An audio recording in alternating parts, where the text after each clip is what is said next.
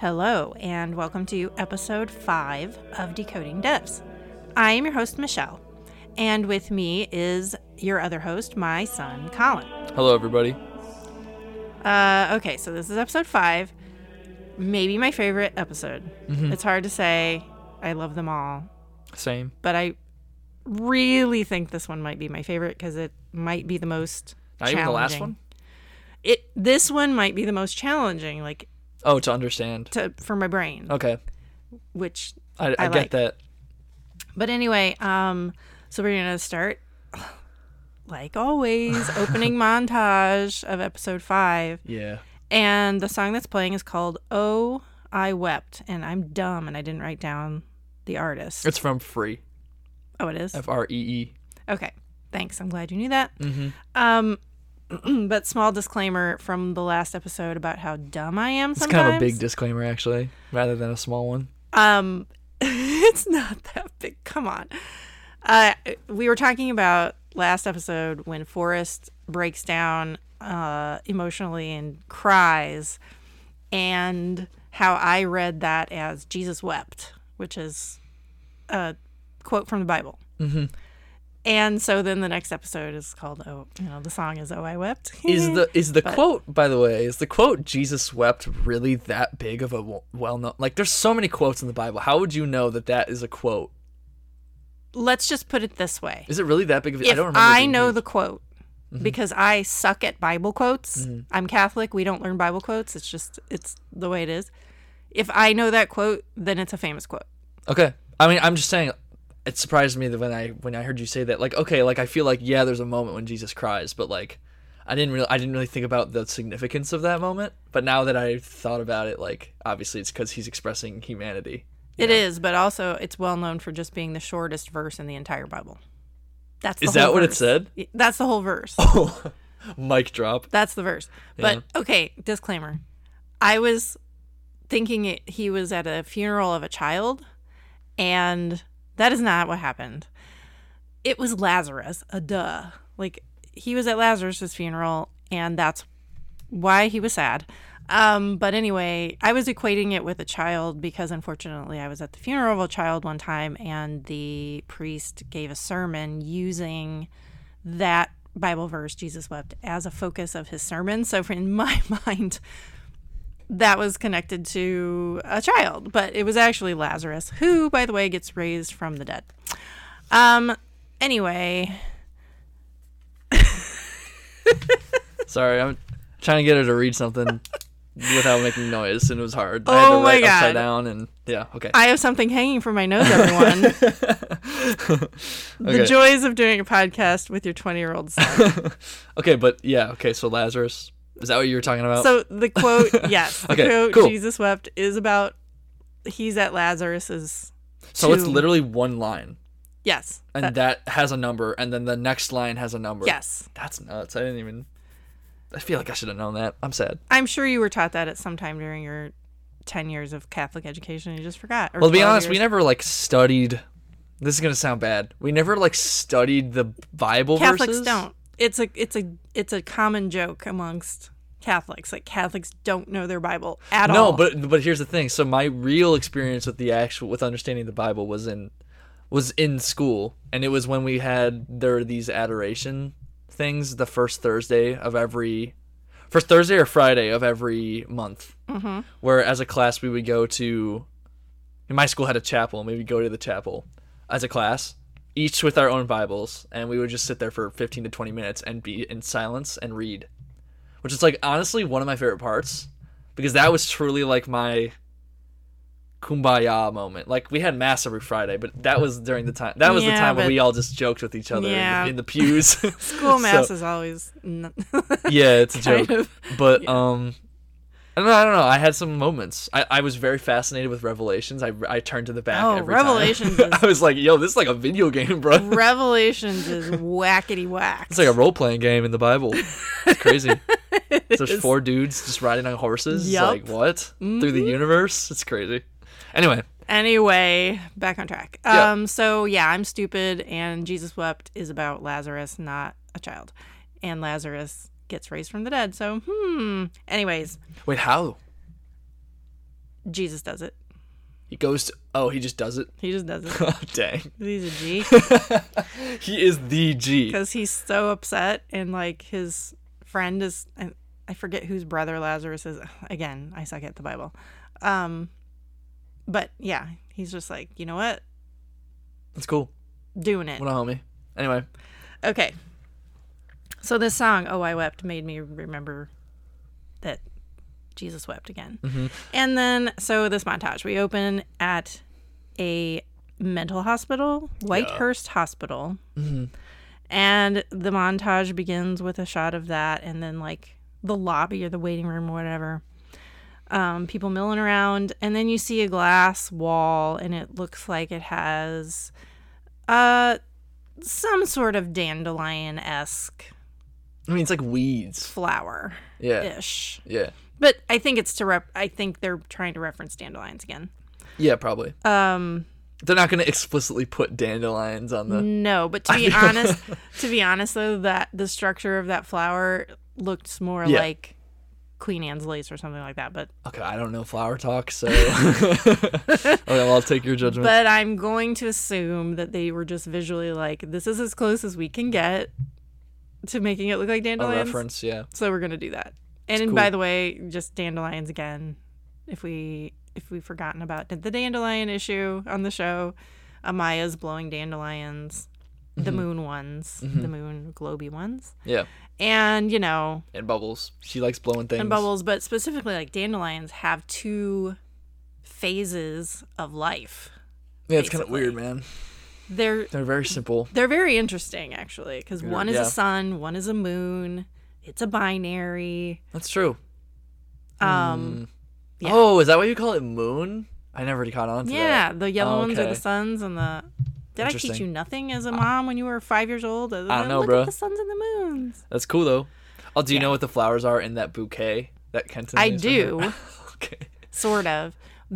I think they're a type of mum, but they're globe mums. Yeah, okay. So they're round. Yeah. Because God forbid we have anything on this show that doesn't Why is everything round? look like a circle or square. Or a one or a square. But that's why we love it. It's kind of how we live in our universe too. Like, look behind you. Squares. Yeah, I guess. So anyway, the flowers are from Kenton, which it's weird. That guy sucks. It's weird. But doesn't say get well soon. Ugh, he's such a jerk. Bruh. So then we get what starts as a blurry picture of Lily's face. Again, half her face on a pillow, but you noted it's the opposite side of her face from the beginning montage in episode 3. I don't remember. It's not going to be episode 4 because that's the one with the fizzy TV that starts off. That's true. Episode 3. It is the opposite side of her face. It's episode 3. I'm pretty sure. And it's blurry, like I said, so she's not looking good. Mm-mm. She's looking real drugged. Yes. But then this is my favorite part of the montage. Mm-hmm. We cut to Lily's apartment, and we see our old friend Sergey. Yeah. Chilling on the sofa. Mm-hmm. And then Lily walks into the room, and they have a kiss, and she leaves the apartment. And then... This is all as the music's playing. This is all as not Jesus Wept. Oh, I Wept is playing. Mm-hmm. Then we see a new Lily, and we can tell it's a new Lily because she has different clothes on, come in and come in through the door, and she goes to the table, and who's sitting there? Jamie. The boy. Ooh. Okay. And there's a new Sergey sitting next to him at the table. Yeah, there is. But anyway, Lily comes in and kisses Jamie, and then she goes across to her little writing desk and she sits down. Also, that's our first time seeing that between those two, right? This is the first time we see any kissing happening between them? Anything romantic between them. Okay. So now we have multiple Sergeys, multiple Lilies, all sitting in the same room, and then a Jamie. But then the camera, this is cool, the camera it's very good pans camera work. around the corner, and you see there was a Jamie the whole time sitting in the opposite corner of the couch from that original Sergey. But he's not looking too happy. And I'm sad for him. I don't like it when Jamie's not happy. He's looking broody. I don't like it. And so I think at that point, a new Lily walks in, sits down on the couch next to the sad Jamie, and she and Jamie have an interaction. So they are in the same reality.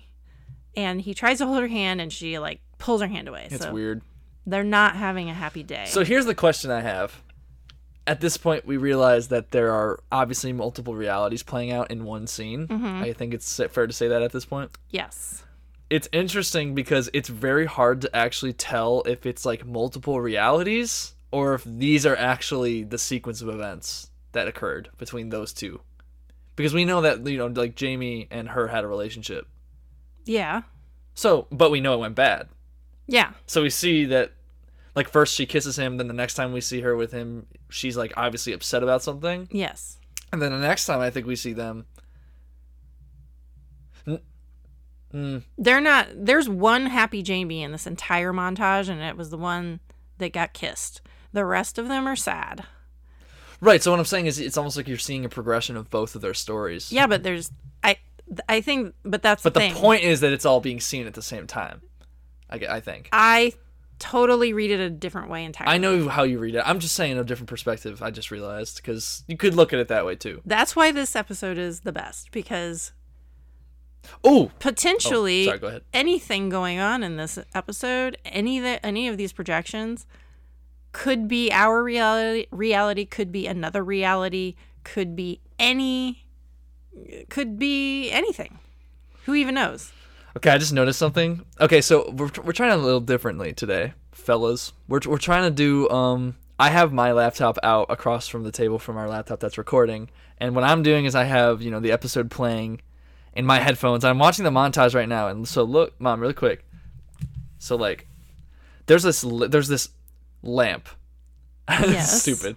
I have a point. There's this lamp that, like, once the camera kind of he's like kind of it's above him. Yeah.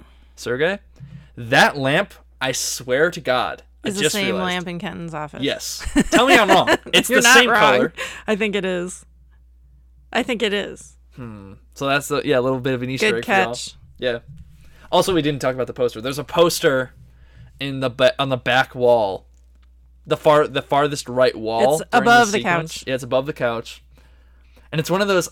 That poster's not there in any scene we've ever seen before. It's definitely only there to make a point for the audience, I think the point is many worlds. Yeah. Well, in some realities, it's paradox. That lamp is in Kenton's office. In some realities, that lamp is in Lily's apartment. Yeah, that makes me think how many of these things are like actually. But then again, they could have redecorated. I guess. No, but I'm just saying so for all you who are interested, the poster that I'm talking about, there's actually 2 posters, it looks like, maybe 3. I can't really see those other ones. The one I'm talking about is the one with like the beige thing that's hanging from a hook in the wall, and it has, I forget what those illusions are called. It's an illusion. And it looks like popsicle sticks to me. Okay, whatever. Sure, fine. That's what they look like. Okay. But the point is, like, if you try starting from one of those objects and you move along a line, you get confused as to, like, how it works in the macro. It's kind of an MC Escher. Exactly, yes. This probably is MC Escher, I Maybe. would bet. It looks a little plain to be MC Escher because his work was always, like, extravagant. And very, very detailed. True, but anyways. But obviously it's, there's a metaphor to that in the fact that it's an illusion, and on the micro level, if you kind of like follow one of them, you can follow it to the other side, but if you focus out and you look at it, it's like, how can that exist? Like, you know what I mean? How could that exist in a physical plane? I guess is what I'm saying. Is that kind of on the right page? What's going on here? Yeah, I mean, it's representative of something. I think it's another reference to tram lines. Okay. Possibly being not all there is, perhaps. You can't follow that path to its end.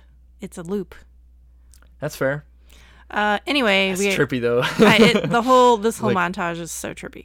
Okay. So then I think another Lily walks in. She goes to the window. The desk Lily goes to sit down on the sofa. Yep. And I am probably reading way too much into this. I've already asked Colin. He thinks I'm crazy, and I think he thinks I'm a little crazy. A little. That's fine. Oh, let's finish the montage, though. So it cuts to the bedroom eventually. You get the idea. There's all these different realities playing out, in my opinion. That's what's happening here. It's a representative of the many worlds theory that Lyndon proposed in episode 4. So we cut to the bedroom. You see a glimpse of a Lily in the bathroom brushing her teeth. Yep. But really, we follow a different Lily into the bedroom who gets in bed with Sergei, and they seem to be happy. Look at his leg. It is bent also, Colin, by the way. It is. It is bent. It is bent. Sad Jamie looking out the window, very much like Lily always does. The camera comes around very slowly. Sad Jamie sitting in a chair with his arm bent in a triangular position. Really sad Jamie packed his bags and leaving. Yep. And then it comes around and you can see the sad Jamie in the chair with his arm bent like a triangle, and you see the sad Lily sitting at the table with her arm bent like a triangle. It's exactly so the same how many looking. bent appendages like triangles are in that montage? 4, Lily's legs on the I think couch. 4. 5. Jamie's arm on the couch. 5, yeah. Jamie's arm in the chair. Sergei's leg in the bed. Lily's arm at the table. Yeah. 5. Yeah. It's cool. I mean, I'm crazy. But Probably. what if they're just chilling? But what if they made that call? I don't know.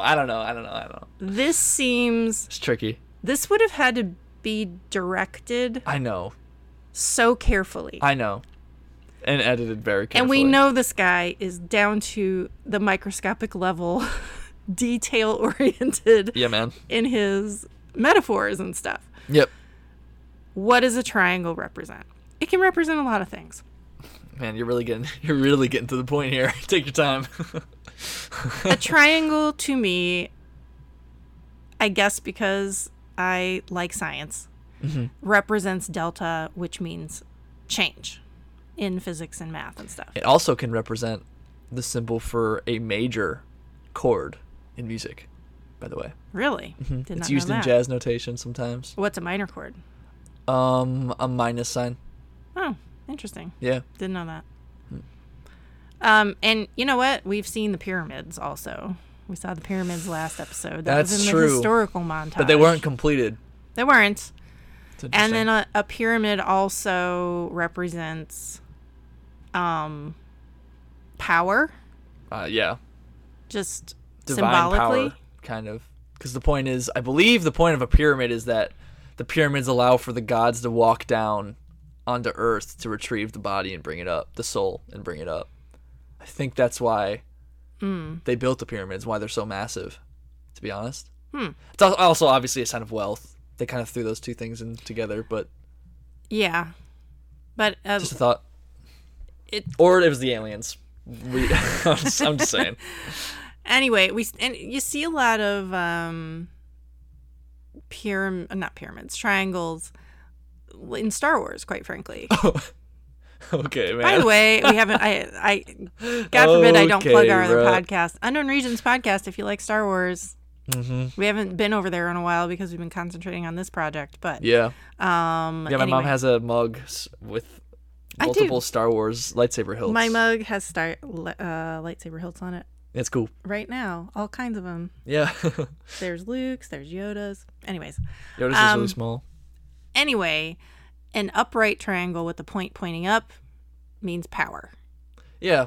A flipped upside down one, not so much, but also represents the feminine. The upside down one? Yeah. I'm not going to talk about that because. Oh, I see what you mean. I just I more typically imagine the diamond itself is like a. Well, it's made out of 2 pyramids. Hey. Yeah, I guess. Anyways, I'm probably way crazy, but you will see later that appendage bent into a triangle shape comes back in another part of this episode. Okay. Oh, is this the... Hold on. No, just no. Is this the one? No. the one. No, it's not. Okay. So don't say anything. Okay, I'm not. I'm just saying. Hey, man, if this episode's going to be 3 hours, we need to give them some intention and some motive to listen to these 3 hours. So I'm getting them hyped, okay? Sorry. Big things are happening in this episode. Big things. Yeah. And some of it is very symbolic and metaphorical, and maybe you didn't catch it, and maybe we didn't either. Sure. But let's just keep going. So that is my favorite montage, I think, in the whole show. Okay. So immediate, title card, cold, hard cut. Yep. To poor Jamie with his face being forced into a tub of water, struggling not to drown. Which is it's interesting that the song was called. So I'm just listening to it now, and the music stops. Mm-hmm. It goes through the title card. Yeah. And then it stops on his face. And in all the water. You hear is him struggling. And it's which is kind of interesting because again, biblically, baptism is obviously something. But this is and honestly, I've thought about this beyond this show, how water is a deadly thing, but it's also the life-giving thing. Mm-hmm. And so this is maybe, I don't know, the music and then the fact that his face is being aggressively put in water instead of it being blessed, and it's called "Oh, I Wept." It's interesting. And coming from Kenton, who represents everything horrible and evil in this show, water is not going to be a blessing. It's going to be bad. Anyway, so then he picks his head up and then continue. So Kenton gets a real good monologue in this episode. Yeah. So good. About how he used to be in the CIA and, which explains his weird conversation that he had with that business dude when the senator came in. Yeah. It does. It explains that he was at one time working for the government and he was stationed, I think he says Hong Kong, right? Wasn't he in Hong Kong? Stationed in Hong Kong? Yes. Anyway, he also says something about this. I have this situation, and it's trying to get out of control, and it's cascading. I like the word cascading. Mm-hmm. But he's not going to let it get out of control. And then he starts talking about how he used to work in Hong Kong. He used to work for the CIA, and they were all America. And how the 21st century is going to be America's century. Yeah. Because the 20th century was all about world wars and yada yada. And so then he starts talking about in China, in Beijing, when the students, had a rebellion and an uprising, and the Chinese government absolutely crushed them. Yeah. And just had, pulled no punches, killed whoever they had to kill, made a demonstration of the whole thing about how powerful they were and they were not going to be, taken down. And then it ended up being the Chinese century instead of the American century. Yeah, that's a good line. And I don't think I've ever heard the century referred to as the Chinese century, which is a very interesting stylized choice on his part, the writer. Yeah. I just think that this whole monologue is just weird in the place of devs. It's all about sci-fi and technology and religion, and then he has this very down-to-earth, the only down-to-earth conversation, it seems, in this whole show, besides the senator. And I think I know why. Well, sure. I think I know why they put this in there. Because as I'm watching this show, I'm like, what is his deal? Yeah, why is he working for him? Why does he care? Yeah, man. So much. I agree. Why is he doing all of this? He's murdering people. He's going out of his way to terrorize people and kidnap them and doing all this stuff. And I'm sure he's getting paid. But still, he seems extremely motivated. And so I think this whole speech is telling us that is his motivation. He's all about America. And he does not like that it's the Chinese century, and he wants it to be the American century. Mm-hmm. And so that's why he's doing this, because he sees that what force is going to be capable of. And will make it the American century. Look how powerful this technology is, and it's American technology. I didn't think of that. And I think that's what maybe the subtext of this whole thing is like, oh, that's Kenton's motivation. That's why he's doing this. I didn't think of that. Do you agree, disagree? I do agree. Because, like, there has to be something, motivating him, and this is what we get. So, like, yeah, this is how are we supposed to interpret this? This is his big moment. And there's also not, like, a moment after the monologue where he's like, that's why I'm doing this, if you were wondering, type of thing. Right. He just starts to be like, okay, I'm gonna deliver it to you straight. Like, you're gonna tell me what I want to know. Like, right after this weird monologue, it's like, wait, what? Yeah, but that puts it in perspective. But then later on, he tells Katie and Forrest, "I'm not going to jail for you." Like, yeah, there's a limit. Yeah, there's a limit. He has a limit. Yep. And self-preservation really is the top motivator, even though this was probably his motivation leading up to this point, was because he wanted America to come out on top. But anyway, there's also music here, by the way. Oh, really? What kind of music? It's like a swelling pitch, and then it goes down a minor second back to nothing. It's like kind of like a Jaws type of vibe. Oh. But it's like a synthy thing. And there's Almglocken. They use a lot. I feel like they use a lot of that in this episode. Yeah. But the other interesting thing, he takes that green towel that stands out like a sore thumb in this all white bathroom. Mm-hmm. The dark green that matches his walls. Yeah. Good job, Jamie, matching your towels to your paint. Good job. I was going to say, though, it's actually a nice bathroom. But he takes the towel and he wipes Jamie's face with it. Yeah, it's cool. Before, like, after he's tried to drown him, before he really, he's like, whoa. before he starts his monologue, yeah, there's a wiping of the face. It's cool. Which they've touched on that action. Again, it's like, to me, We've talked about that. Yeah, to me, it's a reference of Veronica wiping the face of Jesus and on the way to the crucifixion. Mm-hmm. And yeah, so to me, I don't know. It was just a nice little piece of business in this scene that I was like, oh, yeah, okay. It's a very interesting set, to be honest. Okay. Are we done talking about that? Yeah, I think so. So yeah, he gets up and leaves. So Kenton leaves, and Jamie is, he breaks his fingers, too. Yeah. Let's not forget about that. Yeah. Hope that's not his... His gaming fingers. I don't think they are, actually. I think it was his ring finger, which, like, no one ever uses. I think it was these, like, his two middle ones. Oh, it's two? I think it was more than one. Let's not watch it, though, because it upsets me. All right. But this is when we realize it cuts to Katie. She has been watching all of this up until this point on the projection screen. Yep. So now that they have the capability of seeing very clear images and sound, she is having herself a little movie night. Yeah. Sitting in the projection room by herself, watching Jamie get the shit kicked out of him, which isn't very nice. What do you think about that brick wall, by the way? It's weirdly there. It's weirdly present. Tile. Right, but it's like, it looks, but tile. like, okay, I guess it's rectangles. I just feel, I'm Symmetry. super interested in the fact that his entire bathroom is white. Yeah. Floor, walls, fixtures, everything. The only thing that's not are these dark green towels that we see in the last episode too, like as Kenton, and I thought he was killing him at the end of episode 4. No, but we see it in the shot, yeah. You see this green towel in the shot, which green. Greens, nothing but green. Green.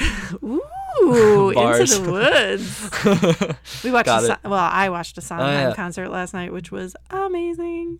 Yep. And NPH did the Witch's Rap from Into the Woods, which starts greens, nothing but all right, we gotta stop talking about it.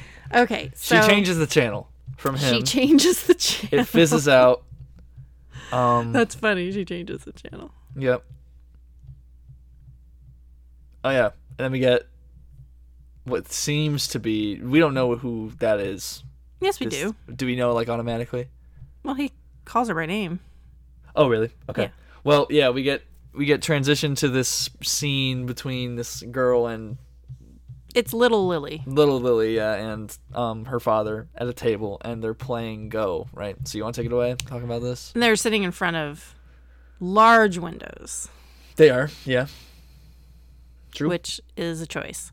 But yeah, talk about your notes. And I just want to say too, She says that her father died when she was 10.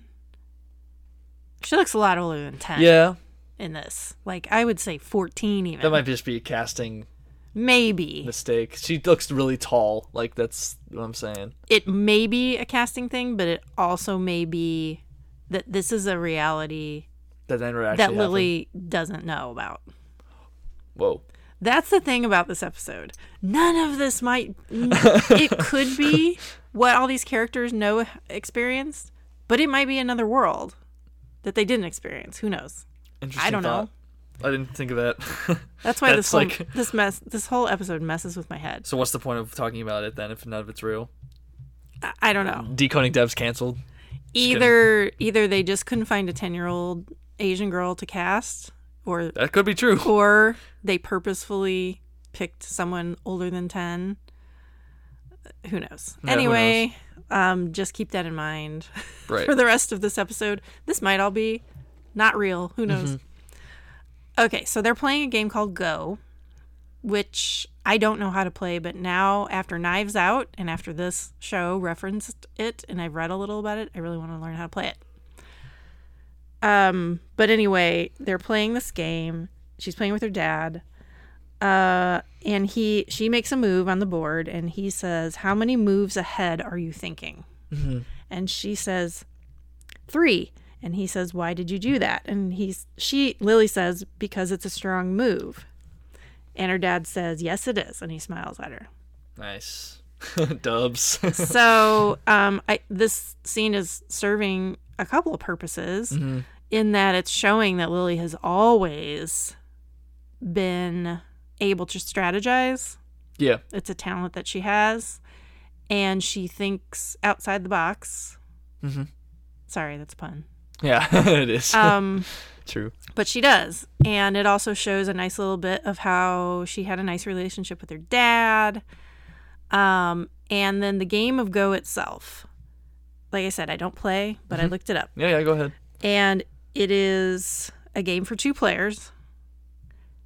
It's binary in that, two opponents. One plays the white pieces, the other plays the black pieces. Mm-hmm. And the point is to surround more territory than your opponent. Surround their pieces with your pieces. Yep. So, in other words, box them in. It's kind of weird. It's a weird principle for a game, to be honest. But it's just very interesting. Like I said, we need to get a game board. I want to learn how to play. We're in quarantine. What else do we have to do? I suppose. But it is a 2,500-year-old game. Dang. From China. And it is very simple, yet very complex. The number of legal board positions I got this from a website. The number of legal board positions is calculated to be around 2 times 10 to the 170th power. That's what? Which they claim is greater than the number of atoms in the universe, which is 10 to the 80th power. Wait, what is this? Oh, this is how many different configurations of board can have by the end. Oh, yes. Okay. Yeah, for sure. And so it literally translates to board game of surrounding or encircling game. That's cool. Go? That's it. Okay. Cool. Well, it came from another word, which came from another word. It seems really abbreviated. There was a whole etymology of why it's called just Go now. But that's cool, man. Anyway, we need to play this game. I really want to Delaney would like this game. My sister, she would like it. But she's into the Mancala.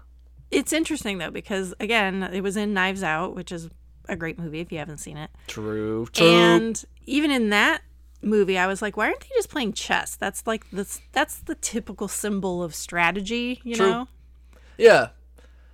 I don't know. Maybe I didn't think it was too weird because we had just seen it in like an acclaimed film. So I was like, well, okay, so I guess that's the thing now. Go. And in Lost. That was backgammon. Oh, yeah. But they were using... Yeah, okay. That's right. Same thing, though. And yeah, kind of. One is white. One is dark. Mm-hmm. Yeah. John Locke. Shout out. Woohoo.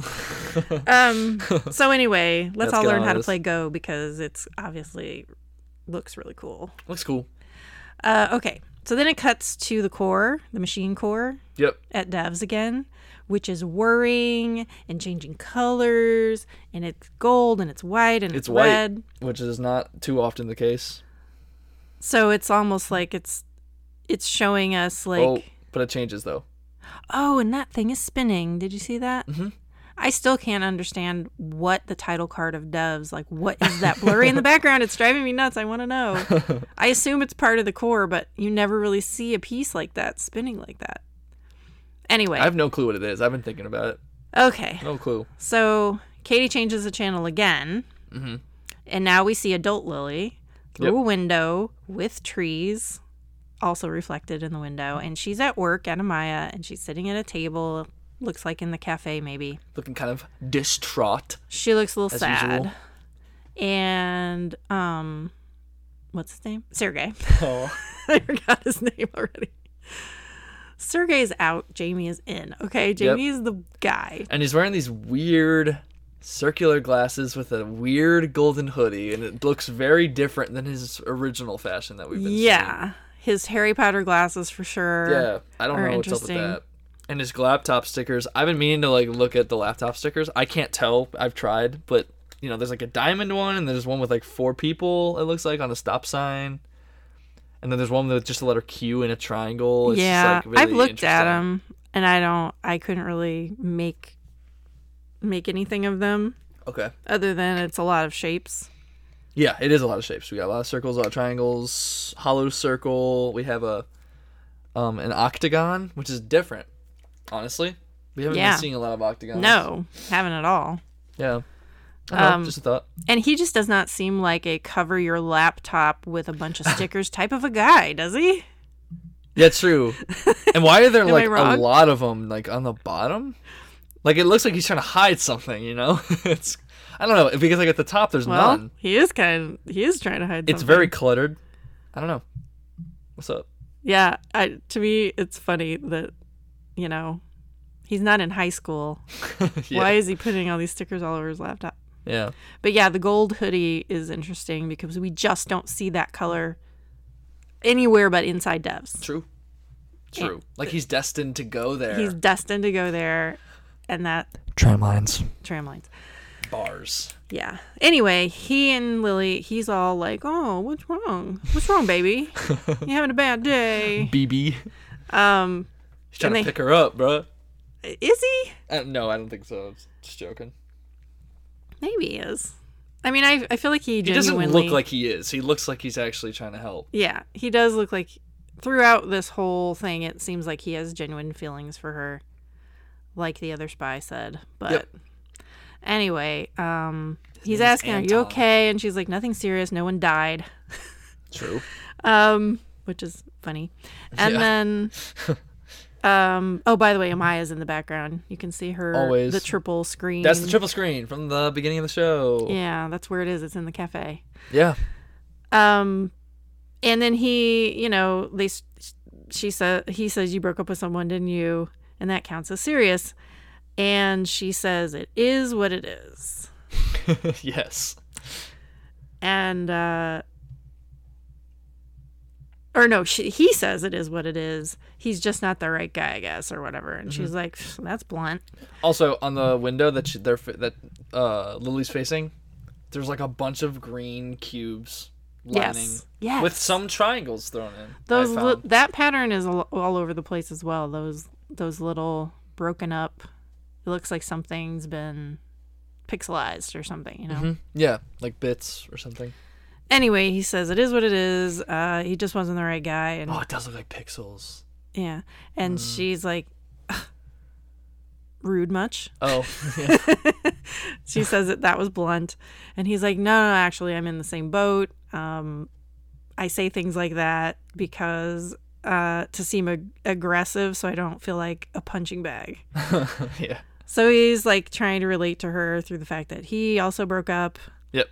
And she's like, "Yeah, you know what? High school stuff. You're Get this right. off my screen, bruh." I'm just kidding. I know. I'm kidding. It's backstory. I know. It's I'm good kidding. to know. I'm joking. So they're relating to one another, and then they make some jokes about dating on Tinder. And, you know, basically It's a meet Oh, cute. you know what's interesting? So when he's explaining why he said it is what it is, and he starts talking about, well, maybe I said that because I like to be assertive, and he said something else. Sorry, I'm watching the scene as we go along here. I say things like "it is what it is" because it makes me feel like I am assertive. Instead of being And then bag. he's sitting on a punching bag. His name is Sergei Pavlov. Why I mean, I know that's more like a Freud thing to like psychoanalyze yourself, but that's still like, I don't know. Like, we all know Pavlov. I feel like the fact that his last name is Pavlov is super important. We really haven't touched on it too much. We really haven't. I'll quickly explain. I would like to quickly explain if that's okay. Were you on a train of thought that I'm disrupting immensely? But really make it quick. It is quick. So Ivan Pavlov was a Russian behavioral psychologist who was interested in how behavior could be influenced, essentially, in people. And in order to test that, I don't think he ever got around to actually doing it with people, but he tested it, his famous dog test experiment, dog conditioning, where he took a dog and he like trained it, somewhat subconsciously, I guess, to salivate at the sound of a bell instead of like the smell of meat. Do an integral process that I'm not going to explain. No, it is important. That's part of the thing. He would ring the bell and then he would give the food every time. Over and over again. Over and over again. So and then at some point he introduces the component of the... No, wait. No, yeah, so I believe he would feed him the dog and then would ring the bell. So the dog would already be salivating, and then he would be fed, and then bell rings. Okay, I don't remember which way it was, but the point is he trained it. Bell to substitute the real thing. The bell would get the dog to salivate whether he had food or not. Yeah, so, that was his like major forthcoming in his field. Behavioral conditioning. Yeah. Classical conditioning is what it's called as. Classical conditioning. Okay, so how does that relate to him? I mean, that line is pretty like psychoanalytical, which is, I don't know, just a thought. But is Lily the meat or the bell? Oh, okay. I don't know, man. Sure. But I think it has to do with tramlines because it's like disrupting the tramline. I don't think it's disrupting the tramline. No. I think it's okay. What I'm saying, it is the tramline. Okay.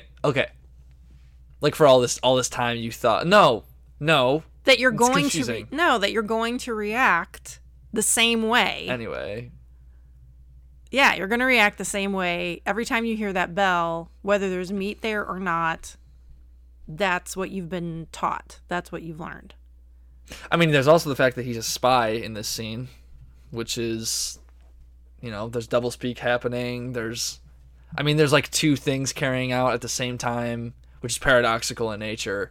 The whole like idea of being able to condition a dog to salivate to a bell is kind of like the behavior of salivating in that case is almost like a two-way street.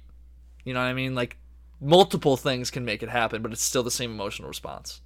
It's still the same reaction, Yeah. From a different cause. So you know how like, I don't know, Katie was talking about in an earlier episode, cause precedes effect. Mm-hmm. Like that's just the way nature is. Mm-hmm.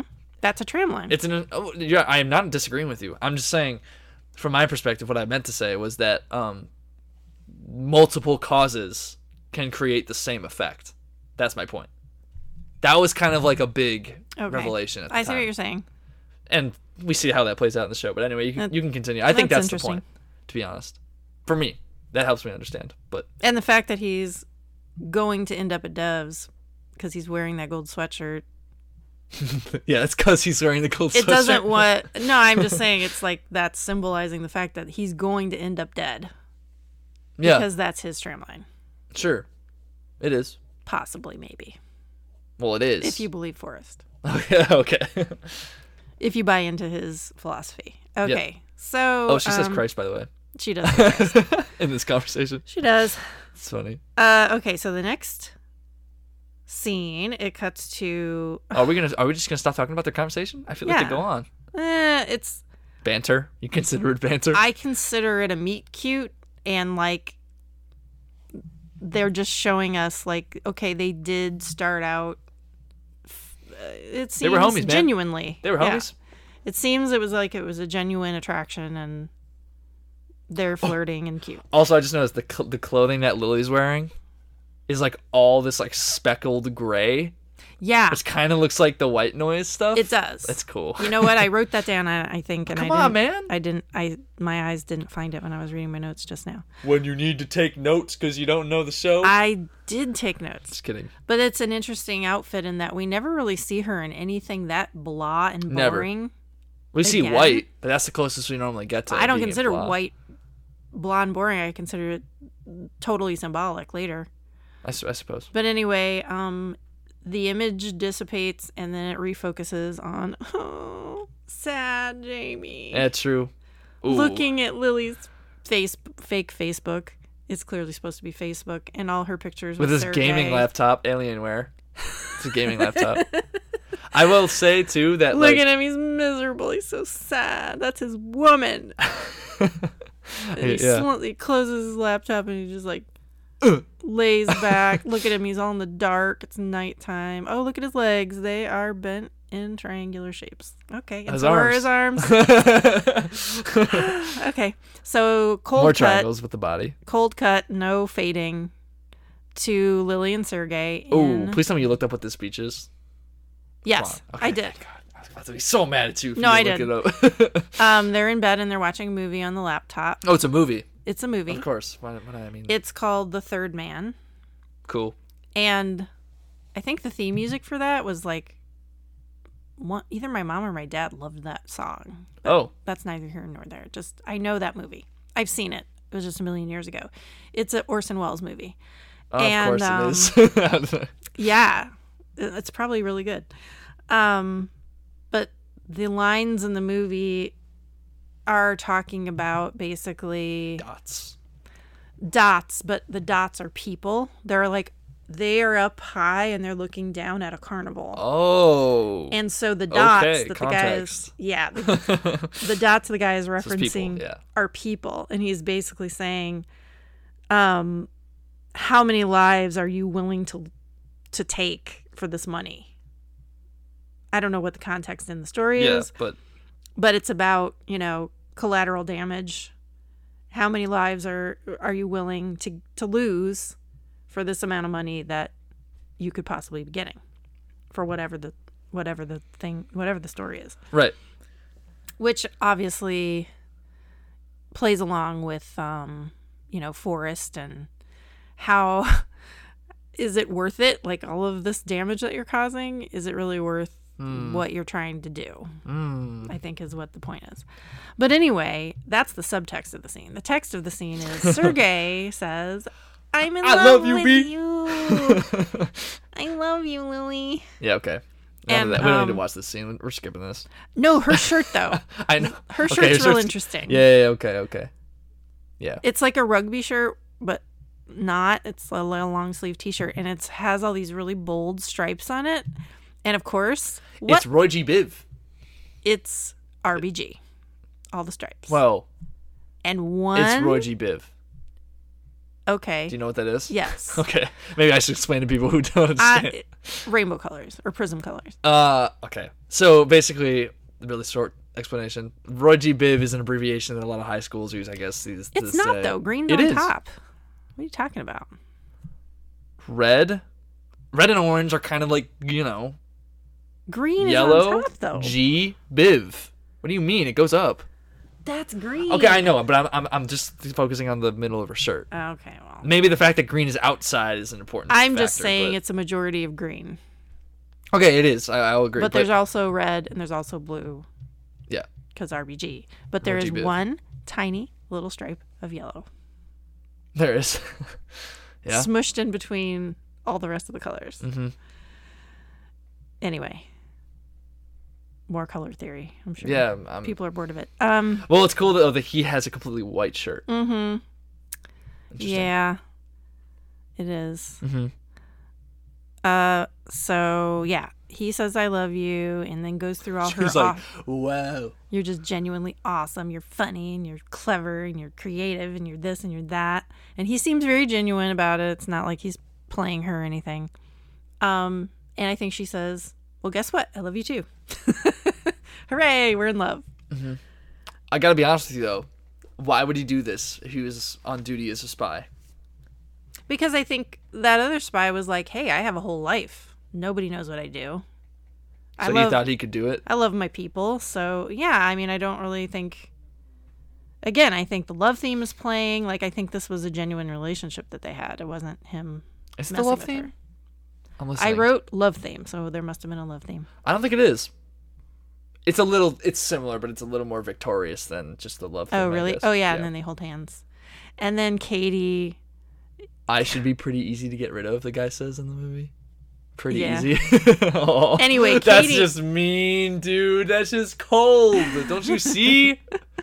And it shows Katie's face right when he says that. And after watching Sergei, and she stood by for us when... Yeah. And her face is just blank. Scum. No response. Send her to the streets. Get out of here. So then we see, like I said, Katie's face with pretty much a blank face. She's not reacting to any of this. And then we see the outside of the Dove's cube. Ooh, here we go. Our favorite scene in the world. Gun barrier sensor. I love this woman. Yeah, whoever she is. She's dope. She's amazing. Her delivery is gold. Yes. She probably doesn't even understand anything she's saying, too. I mean, she's an actress, but Maybe she does. You know what? But, Dad looked her up. Okay. I believe she was also an attorney, so she ain't dumb. Oh. She's not just a... Okay, well, that wasn't an effort to be insulting. My apologies. Anyway, that's cool. So she's describing what is known as the dual slit experiment. I'll take it from here, Chief. I'm just kidding. You can keep going. I'm gonna watch. Excuse me. I've taken physics. I understand. You don't understand a single bit of it, though. Yes, I do. I understand the dual slit experiment, and I will just say that when I learned it, I thought this is not the universe is broken. I must not be understanding this because this can't be true. Honestly, it was one of those moments in school that I'll never forget. I was just like, wait a minute. What? I don't understand. And the teacher was probably like, yeah, no one does. It's real messed up. So go ahead. Oh, am I going to explain the concept? Well, real quick. Don't get your textbook out or anything. Okay, your PowerPoint. Okay. So, as my mom said, gun barrier sensor. That's what you need for this experiment to be performed. So essentially what it is there's this laser gun that shoots a concentrated single beam of photons. It's a very specially designed device. And it shoots a very concentrated beam of photons, and photons are believed to be the particles of light. Like light travels across the room in the form of particles. It's a particle. Let's just leave it at that. Leave it at that for now. It gets a little crazier than that. So, in the experiment, essentially, the goal of the experimenter is to shoot these photons through these... It's called... This experiment... Did you mention what the experiment's called? Mm-hmm. Okay, sorry. I didn't hear if you said. But yeah, it's called the double slit experiment because these photons are being shot through these slits that are side by side, same dimensions on this piece of, this barrier, as she refers to it as. And then it will shine through the slits, just like any light will, through a hole, and land and hit a wall behind it. Sorry, a back wall. And will create some form of propagation showing that the light shine through. It records where it hits the wall. Yeah. It's like any other thing we've seen as people every day. When things block other things, there's no light that gets through. But no, but I'm saying idea, the sensor or the no. In this case, so I'm explaining this now. There is the component of the sensor. Super weird. I misspoke. Not the sensor. I'm just saying that the wall that the photons are hitting makes a pattern so that you can see where it's hitting the wall. Sure. Sorry. That's the whole point. Yeah. Of doing it. Okay. Sorry if that wasn't clear. But yeah, that's the premise. But the weirdness comes out when you bring the sensor into play. And what happens is when there's a sensor that is detecting tracking, in essence, the light as it passes through the double slits. The pattern on the back wall changes just because there's a sensor recording the data. So if there's no sensor, it just hits the back wall in 2 slits because it's shining through those slits, you know what I mean? No. It doesn't. Or is it the opposite? It's the opposite. Oh, okay, my bad. Okay, so if it shines through the slits without being recorded by a sensor, it creates this wave propagation, which shows that light in its particulate form is also at the same time in a wave form, which is really interesting alone. Paradox, obviously, because light is 2 things at once. But when the sensor is incorporated into the experiment and it's recording the tracking of it's tracking the light, it hits the back wall like it's just 2 slits and there's no wave propagation. It acts like a particle in that case. That's the paradox that like people are fascinated by. And that's called this. Superposition. Yeah. It is. I'm not asking. I'm saying it. Oh. Well, okay. I is. guess like I have an understanding of superposition from the description of like sound waves. Superposition and sound waves Don't is get like into your no, sound no, for real. voodoo. For real though, you can't say something wrong if it's wrong. But That's disclaimer, not wrong. disclaimer. Let me say it. With like other waves, superposition is just the adding on top of waves to create a bigger wave. That's really all it is. I don't know if that's necessarily the same thing with this, because they're acting like 2 completely different things. But She literally says it proves the superposition of quantum particles, and that makes us uncomfortable because we're not used to things being in more than one place at the same time. okay, so yeah, she's talking. Okay, yeah, she talks about it from a different lens. It but I see what you're conflicts saying. with how we experience the world. And Katie is in this classroom of all red chairs, by the way, Yeah. and looking super bored. I don't even know why she's in there. This class clearly is below her pay grade if she's supposed to be the smartest kid in school. Sure. She's checking her watch. She's super bored. But then up a few rows behind her, you see Forrest, and a woman is with Forrest. And at some point, the woman leans over and whispers to Forrest, watch this. I asked the professor to say something that would piss off Katie. And so basically the professor's talking about this dual slit experiment, and she starts bringing up possible explanations for superposition of quantum particles and naming off different theories. And she says basically, but today we're going to talk about the von Neumann-Wigner interpretation. And Katie is like, are you effing kidding me? So clearly this was the antagonism that lady was talking about. And she does not like this interpretation. Excuse me, I have a cough drop I need to get rid of. You're fine. Okay. So she objects very harshly to talking about this von Neumann-Wigner. And the professor... Forrest kind of laughs, too. And He's Forrest like, is... Oh, yeah. He's like, very amused at her attitude. Touched a nerve. Very amused. And so the professor says, well, what do you suggest? And Katie says, the Everett interpretation, which we know from the previous episode of Devs, that is the many worlds interpretation that Lyndon uses to fix Devs, basically. And Forrest hates that interpretation because it's many worlds, and if it's not our Jesus, then it's not his Amaya, as he says. So interesting that Katie all along backed the Everett interpretation.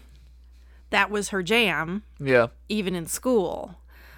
That made me real confused. I'm like, wait a minute.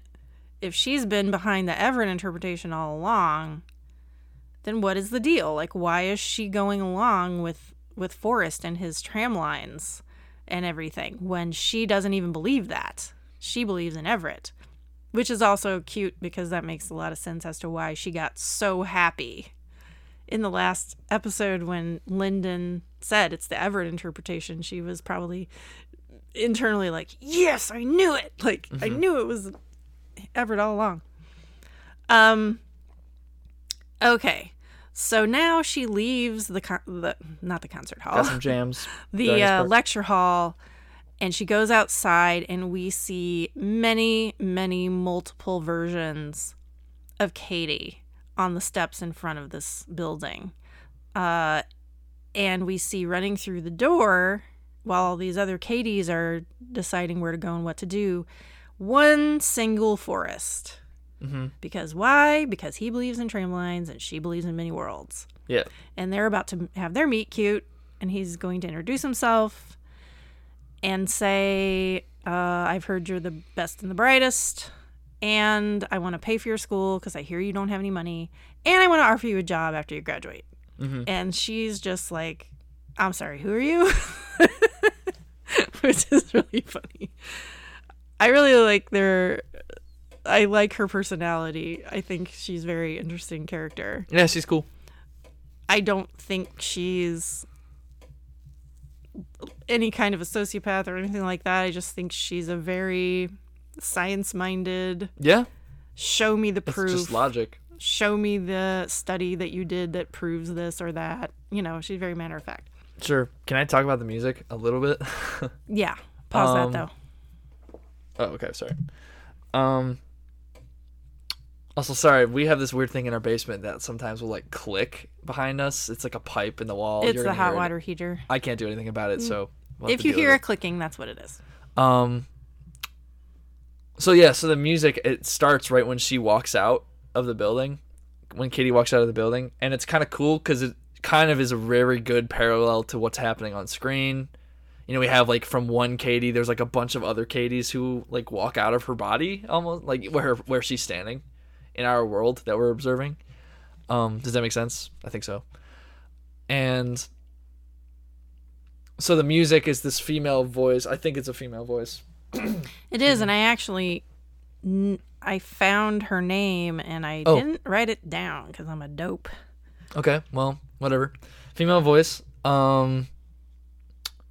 And it's her voice being layered on top of itself multiple times with different pitches. I think it's, I don't want to get this wrong. I'm pretty sure it's a minor second. But again, like a lot of this show is consistent of minor seconds and major thirds. That's like a, you know, that's his favorite, I guess.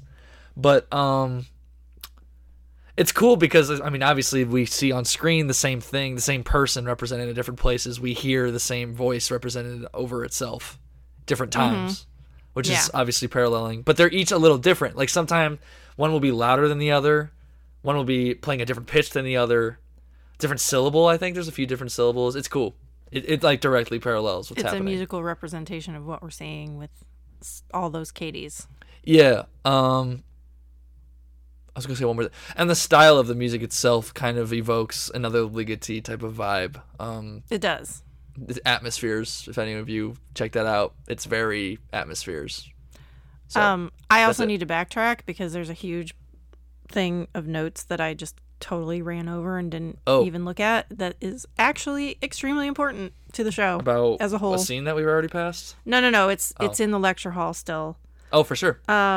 When Katie and the professor are arguing, and anyway, she brings up that von Neumann Wigner approach, and Katie's like, it's dualist bullshit. Yeah. It's cool. I looked that up. Like, I looked up all these theories. They're just different theories on how on trying to explain the superposition of quantum particles and how this works. Of course, no one knows for sure, but still. But anyway, the professor starts to after Katie says, I like the Everett interpretation, the professor's like, Everett. Yeah. And she starts talking about how that means that the universe is constantly splitting like the trunk in branches and twigs of an infinitely large tree. And on that tree, all possible worlds exist. Yep. Trees are everywhere on this show. Yeah. Oh, yeah. I mean, for sure. It's hard not to see trees Roads in every scene. Are everywhere in this show. So anytime you're seeing trees everywhere. Think of our boy Everett. It's Everett. It's the many worlds interpretation being. How did you miss this? I didn't miss anything. Oh, didn't you say you just missed this in our conversation? Or do you want to just hurry along? I thought you meant like you're just now figuring this out. I'm like, no, I'm just now bringing it up because this was the scene in which she talks about a literal tree being a representation of many worlds. Mm-hmm. And so we have both tons of trees in this show and tons of roads. Yep. Both deterministic. Yeah, in different ways. Because Katie even says it's deterministic, it's supported by the math and the experiment. Mm-hmm. And then the teacher says, but it's not supported by the real world. Yeah. Which, cool. Guess what? In the universe, who says that matters? Yeah, because the real world is completely subjective per your perception. Yep. So, Professor, that's what I would have said before I stormed out. I would have been like, big deal. Okay. Anyways. Yeah, okay. So then we get the scene of Forrest actually telling Katie what he's thinking of doing in devs and why he wants her to come work for him. Yep. And he doesn't specifically say... So it's like a weird thing in between them. It is a weird thing. It's like a little four... It looks like Foursquare. It's weird. Yeah, it's totally weird. Anyway, he basically just says, this is it madness? Is there a world in which it could work? And Katie turns her head away and doesn't answer him. Yeah. Because we get her profile, which Alex Garland is obsessed with her profile. Yep. Oh, is this the next part then? We see... Here we go, boys. So she changes the channel. The music starts up even before the scene starts. Oh, my Lord. It's cool. This is the best thing in the world. Oh, pause it. Okay. Okay. So it defragments and then refragments into this the golden altar thing that they have in this experiment room. Mm-hmm. And you see a bird skull sitting on this highly reflective gold altar table. I'm going to call it an altar because that's what it looks like. Every object that we would describe is reflected. Yes. Upside down.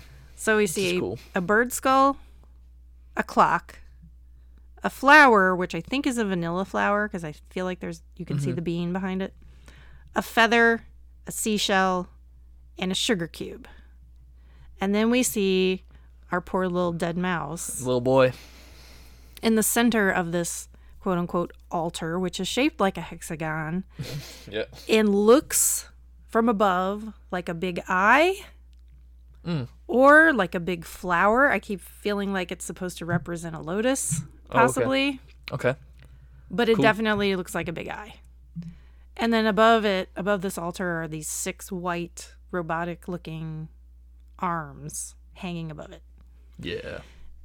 So yeah, we see this person in a lab suit, decontamination suit, putting the dead mouse in the center of this altar table with all these other objects spaced out around it. And again, there's that crazy vocalization, that cool vocalization music going on. And then in a very, I feel like it's either Vertigo or it's that Vertigo. other Hitchcock movie. It's Vertigo. The light in the room, you're looking at the mouse, it just turns red, like that saturated red color. And then the light kind of starts sweeping around, and we see the skull, and we see Forrest's face, which is now green. And now the light in the room is green, and it's swirling around, and you're seeing the objects again, and the clock, and it's just the trippiest trip in the world. Yeah. Then we get this. But then they're showing us, like, okay. So they're working on something. Stuart and, I keep wanting to say Lily. Stuart, Katie, and Lyndon are all at little computer monitors, and they're getting images of the surrounding objects on their computer screens. Yeah. So it's like they're examining them, they're scanning them to see what's happening to these objects as this experiment of some kind is happening inside this room with this red and this blue and this green light. Who is the man swirling all around? Who is the man who created that lighting fixture, man. Well, nuts. probably Rob Hardy, because he's the cinematographer. How though, dude? It is super cool. It's crazy, It's man. one of my favorite things in all of Devs is that Yeah. little sequence. Also, we get the close up. I think we get a close up on Forrest's face during the montage. It's blue, and it's then blue. the one intro montage, his face is green, which is an interesting. I don't know. He's playing with these colors, man. It's like really hard to track why he chooses the colors he does. And then there it's red Yeah, a little bit later. but that's on a close up. But at the end of the sequence, all the lights turn off, and it's focused on the sugar cube, and it's just normal light when their little experiment It is is, over. yeah. But anyway, these objects are very interesting. Clearly, they're Like, weird. why are we choosing these specific objects? A Yep. bird skull, a bird feather, the shell. We agree is probably a reference to Fibonacci. Fibonacci. Yep. Because a lot of times you see a seashell used to explain the Fibonacci sequence. The clock is probably an obvious reference. You know, they are messing with They're doing some things out here. time is supposed to go forward only. Yep. That's how we experience it. And yikes, what are they doing? The bird skull, the bird feather, and the flower. I don't know. I really don't know. I have Like, no idea. I've been trying to figure it out. open to interpretation, I suppose. Well, it's interesting actually in that shot. Sorry, we're watching the montage over and over again here. The bird skull shown on its front, From the front, yeah. not. It's not like it rotated. Like, how did this happen? It's just a different angle. Is it though? Because Yes. it's on the edge of the table. How is it like in the stuff behind it? I don't know. That's weird to me. We do get two different angles of the bird skull. Head on and from the side. Also, it's all so small. Yeah. Why is the clock so small? I mean, a bird skull is small. We have a bird. Think about how small his skull is. I guess. And the sugar cube, I think, is a good, we can probably guess there's a lot of cubes. There's a lot of cubes and squares. That's easy. That's an easy one. And also sugar, we were discussing just science-wise, sugar is one of the building blocks of life. You need it for your cells, and you need it for structure. But anyway, the whole point of this experiment, it appears, is for them to they're using this machine, they're using this core machine to make simulations and projections. And so they've done that in some capacity, and now the three of them are at their computers checking the structural integrity of the simulation to make sure that these objects have been, in fact, kept their structure and their integrity. Yeah. There's no errors. Pretty simple. So then, so that little experiment that they just did worked. Apparently, there was no errors in any of their objects. Correct. And Stuart even says, this is way better than last time. There's no error packages in the sugar cube. And he goes down to 1.2 times 10 to the 18th power. Magnification. Looking at magnification, looking at the sucrose molecules, and he's they like, are perfect. Look at these sucrose molecules. He's great. Yeah. My sugar is sweet. And then a little bit of a, what is this about when Lyndon says, well, I think the mouse is sweet. And he says, the mouse is dead. Oh, is that what? Oh, so it's kind of like And she says, an opposite to what happens earlier on when he gets on his case about the baby, when he's like, come on, baby. And he's like, he's from the generation who doesn't know. Another jab in the opposite direction this time. oh, maybe. I'm just projecting. Oh, basically. is he saying that like my work is better than yours though? No, I'm thinking into the future of the show. Oh, like what this okay. conversation might indicate. Okay. Well, I And don't he wanna spoil says that. the mouse is dead, and she says, Well, he's still sweet. Look at his cute little face. Yeah. It's funny. I think that could mean it could have a meaning in some different ways. One of them being, this is what Forrest is.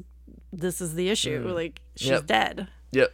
Yeah, but she's still perfect and she's still sweet. Oh, okay. Oh, I see what you're saying. And he still wants to bring her back to life. All right. But anyways, I digress. So then I think Katie says we can try to extrapolate inwards, and Forrest is like, then do it. Yep. So they turn it on again. The core starts to hum again. The light in the experiment room turns white. I have that written down. Oh, it turns white. I mean, it's white it's right just now. normal light right now. Yeah. Oh, right. She says that when all the light is normal. That's why I wrote that down. I worded it weirdly. Oh, Sorry okay. about that. But you see the image on the screen that they're watching on the projection screen, like the normal big projection screen. Mm-hmm. Everything is outlined in green. All the design on the table is outlined in green, so it literally looks like a big eye on that screen to me, anyway.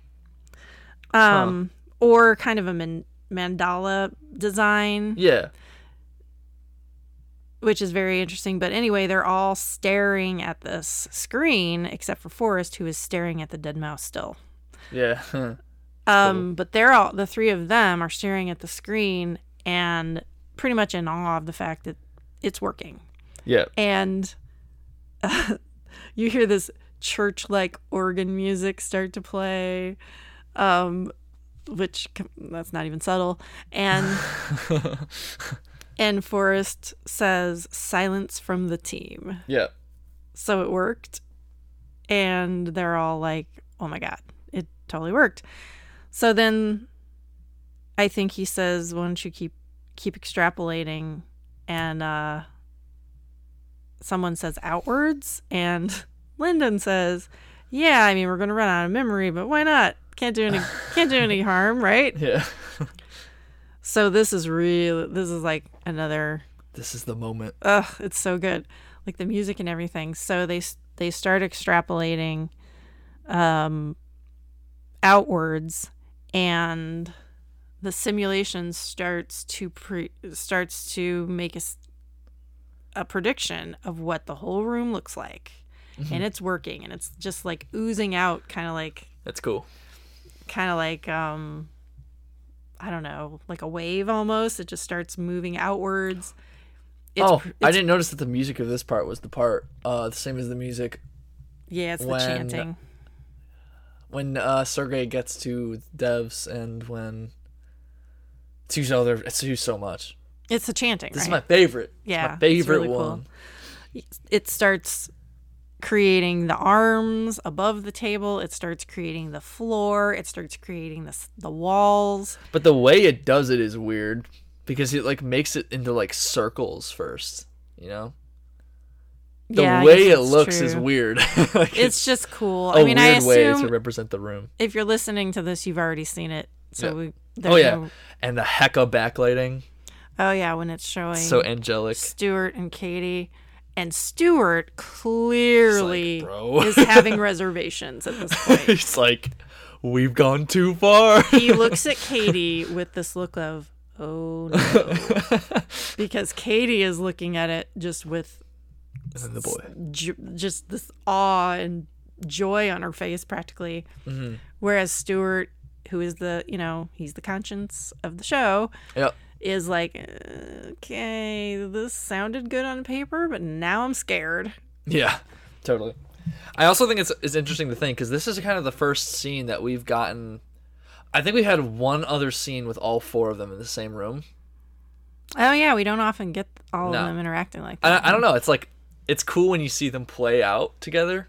Like actually, no, this is the third time we've seen them together because the second time. And there's four of them. Mm-hmm. You were literally just talking about Revelations. I know. I was about to say. And the four horsemen. Why do you have to ruin my point, man? I'm sorry. I was about to say that. So thanks. Sorry. There's two things I want to talk about. So there's that, and then there's also, like it's interesting. You said like how oh dang it, why his name? Stuart. You said he's kind of like the conscience, and Katie's kind of the logic, and I don't know what you could say for what's his name? Not Lyndon. for yeah, Lyndon. I don't the curiosity maybe just like humanity, I don't know. He's desire. He's like, just very emotional and emotionally very, driven. That's true. That's true. very excitable and That's true. Yeah, emotional. Yeah. Yeah. Okay. All those things are obviously very human. Those are the things that make humans human. And there's something to be said about how, you know, I don't want to get on a soapbox, but this is how I think, so I'm going with this. Deal with it, woman. So, sorry. rude. Okay, just follow me. So, like, with Aristotle, we taught. I know you know this because I was freaking out about this when I had first learned about it a few quarters ago in school, about how he theorized that there were levels to the soul, Right. kind of aside from religion, like just based on nature alone, principles of nature. And he reasoned that the 3 levels were each designating each level of the soul designated to some characteristics having to do with life. So the first level of the soul was called the plant soul. And the plant soul is basically derived of 2 characteristics. One, reproduction, and nutrition. That's it. So it's also known as the vegetable soul, because it's like, what are the basic things you need to stay alive? That's what makes you the lowest level of a soul. It's like a plant. You know, that's why it's called the plant soul, because that's the only thing that we know of that has those 2 and only those 2, you know? Okay. Think of the dandelion, right? It sends its seeds off and it eats food to grow. That's literally what a plant does. Or a tree. Or a tree, exactly. So, Or a vanilla flower. yeah. So the second level is sometimes called the animal soul on its basic premise, but it's also called the perceptive soul. That's what is kind of the deal with it, is that now incorporate onto the ideas of reproduction and nutrition, incorporate the ideas of emotion and survival instinct and, you know, like nervous system responses, like fight or flight type stuff, like the core to survival, but also thinking, knowledge, not at the level of a human, obviously, but at the level of an animal. You know, like animals take care of their children because they love their children, and there's a paternal, maternal instinct there that plants don't have, right? That's the next level up. And then the third level is the human level, which is intelligence, being able to act on memories, being able to hold memories at all, actually, for some, at some level, being able to have emotional responses and think critically. And that's a big thing, thinking critically. Mm-hmm. It's really what sets apart the human. I wish more humans actually did that. That'd be great. Good point. But like that's the defining feature there. So take those 3 characters. What do we have? We have like a conscience and logic and emotion, which are like the 3. And then we have Forrest, which is like, I don't know. What's the top tier? The top level? The 3rd level is. Oh, I thought there were 4. I thought that was the point. No, well, the 4th one would be divine at that point. So it's like these are the all the souls are being like represented, and then we across get this literally as the thing is projecting, we're looking at Forrest's face being predicted in this simulation as it's predicting everything else around it in the room, and it's materializing, and he is looking as Jesus as he could possibly look. Yeah, that's fair. So, yeah, I mean, that's cool. It's the face. It's the impression of Jesus' face again. Yeah, we've talked reference. about that. Yep. But this on the time, rag, but it's on the screen. But this time, the computer is creating it, simulating it, predicting it, projecting it. Yeah, I don't know. It's just, I don't know. It's the fact that there's the 3 of them, and then there's him, and that there's so much talk about the Bible and, you know, Christianity, and there's 4 horsemen of the apocalypse, and like, it's just like, come on, dude. This reminds me too, there were only 4 gospels. There's 4 gospels, yeah. True. And they each have different personalities too, those four gospels. Yeah. But it reminds me of Star Trek, actually.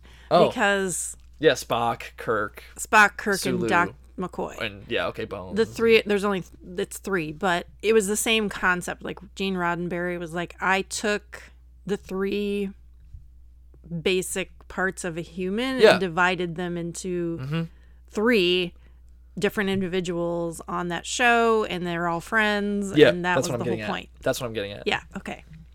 Like, Cool. it's interesting. Really cool and really interesting. Yeah, it's a cool way of telling a story. I don't know. It's like so simple, but you can go so far. You know what I mean with that idea in mind. But I don't know. That's just a thought.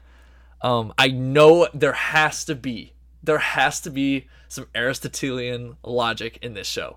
I know we talk about the Bible all the time. Oh, for but sure. Man, the senses and how they're all super like mechanical and not even really divine at all. That's what Aristotle was all about.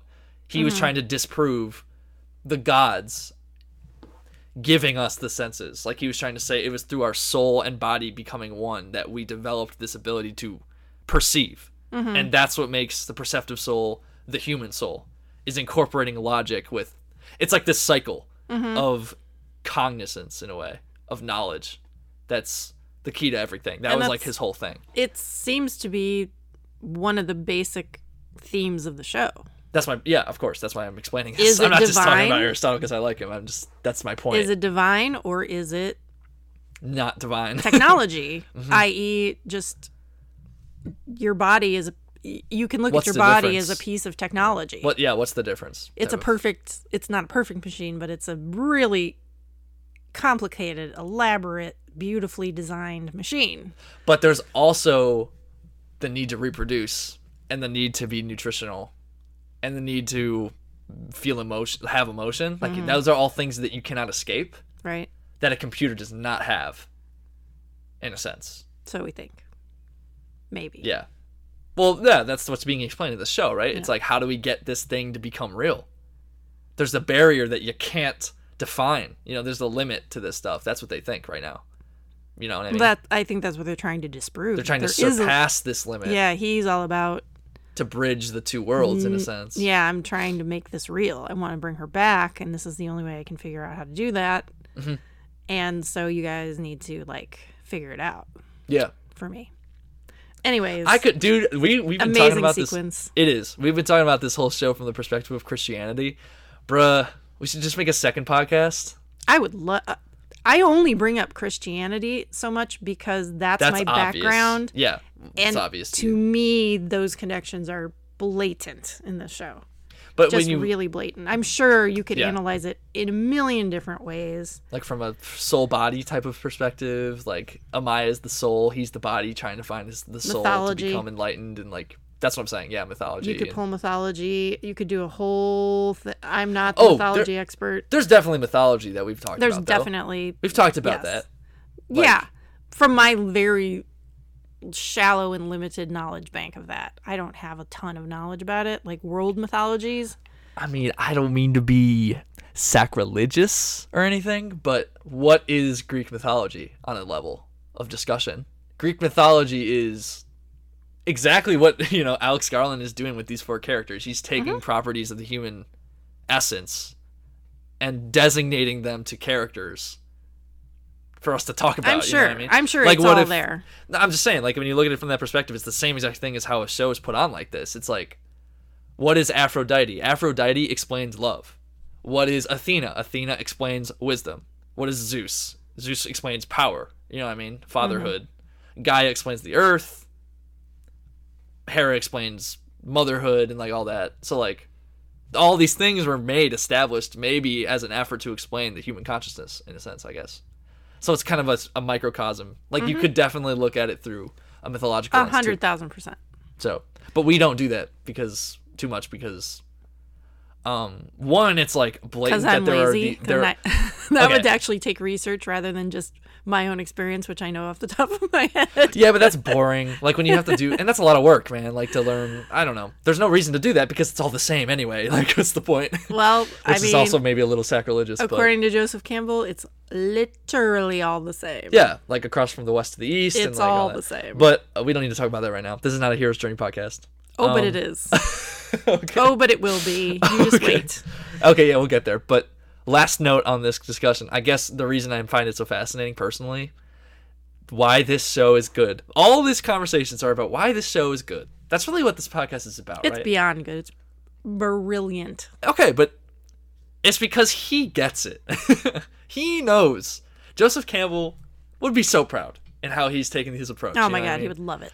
He's like taking all like a concept, a story, one story, right, happening in 8 episodes of television that aren't even an hour long each, and around that story you could take infinite, I would guess, amount of perspectives, like from a dualist point of view, from like any sort of Christianity point of view. Like you could take it from a Jewish point of view, you could take it from a Protestant point of view, like all these different things. And also, even outside that, Greek mythology, Buddhist, Eastern, Hindu, Western all of religions, it is in there. because they're the same. So he knows that. Clearly, he's interested in religion. Okay, he's clearly interested in religion. So it's cool to see a guy who's smart, I guess, putting on a show that encompasses all of that knowledge. After the finale, I had to tweet out, like, I can't believe how good it feels Yeah. to see a show or, whatever, movie show, but in this case, a show, that knows what it is, that knows what it's trying to say, and executes it Yeah. so well on so many different levels. Yeah, it's not just one, man. It's, That's why it's brilliant. Yeah. That, in a nutshell, is why it's brilliant. It knows exactly what it's trying to do. It's not going to give up halfway through and decide to go off on some tangent that doesn't make sense. It's a capsule of perfection, in my opinion. Sure thing. Storytelling perfection. It is very All right, good. now that we are done kicking Alex Garland's ass for a minute, let's move on because we still have kicking?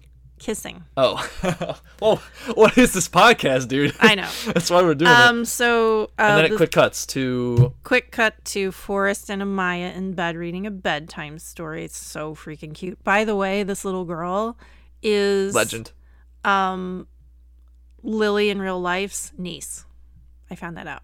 That's why they have the same last name. It's cool.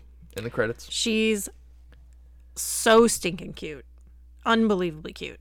Anyway, they're in bed together and they're reading The Very Hungry Caterpillar. But little Amaya is actually making up her own words because she obviously probably can't read. And she's like, and he makes a cocoon and he stays there for 2 weeks and poof, a butterfly. And Change. then she says, Change. Delta. Change. What? Delta. Bro. Now, Anyway, she says, the end. Yeah. Well, And it's then also showing Katie's face. It cuts to Katie's face. Yeah. But you still hear Forrest and Amaya talking. And Forrest says, is that the end? And Amaya says, yes. And Forrest says, the end. And it's creepy. A little bit. But I don't know if it's creepy. to me, it's a little interesting. ominous.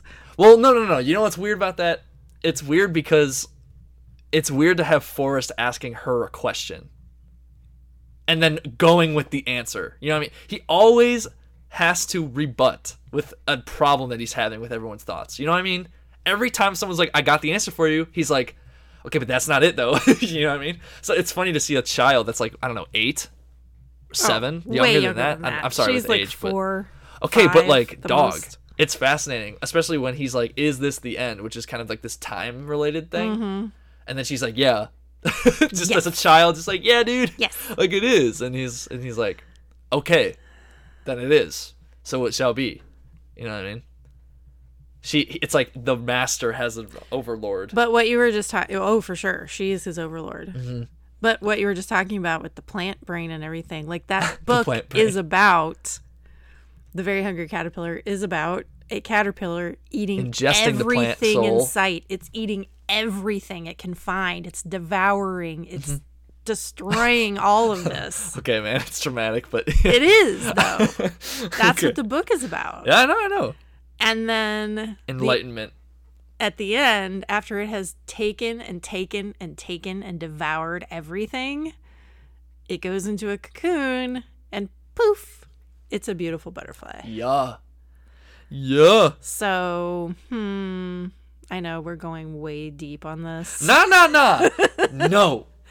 This is the first time she's spoken, by the way. This is the first time we've heard her actually speak. The fact that she's reading the Hungry Caterpillar out loud, and that it shows Katie's face over that. She's watching it on the screen. Why would she be watching that on the screen? You know what I mean? It's like, come on. Don't give me that. Don't end it. Don't stop now. Don't stop now. She could have been reading any book. Yeah. She could have been reading The Little House. Why were they reading at all? She could have been reading Harry the Dirty Dog. Why is she reading The Very Hungry Caterpillar? I think it's because of what you just said. I guess, from a perspective. The Very Hungry Caterpillar. Yes. Or he becomes the Very Hungry Caterpillar. They're both the very in search of becoming the caterpillar or the butterfly. The butterfly. Yeah. Oh, it's so good, you guys. Enlightenment. Okay. Oh God, this and part. Then we get the money. I hate. It's so good. Watching this. It's so good. But it's devastating. No, but it's so good though. God. It's so good though. All right, let's just push through. Okay. Forrest is on the porch. Should I play it? I have it pulled up. I don't care if you play it because I can't hear it. But Forrest is on the porch. Look at all those trees.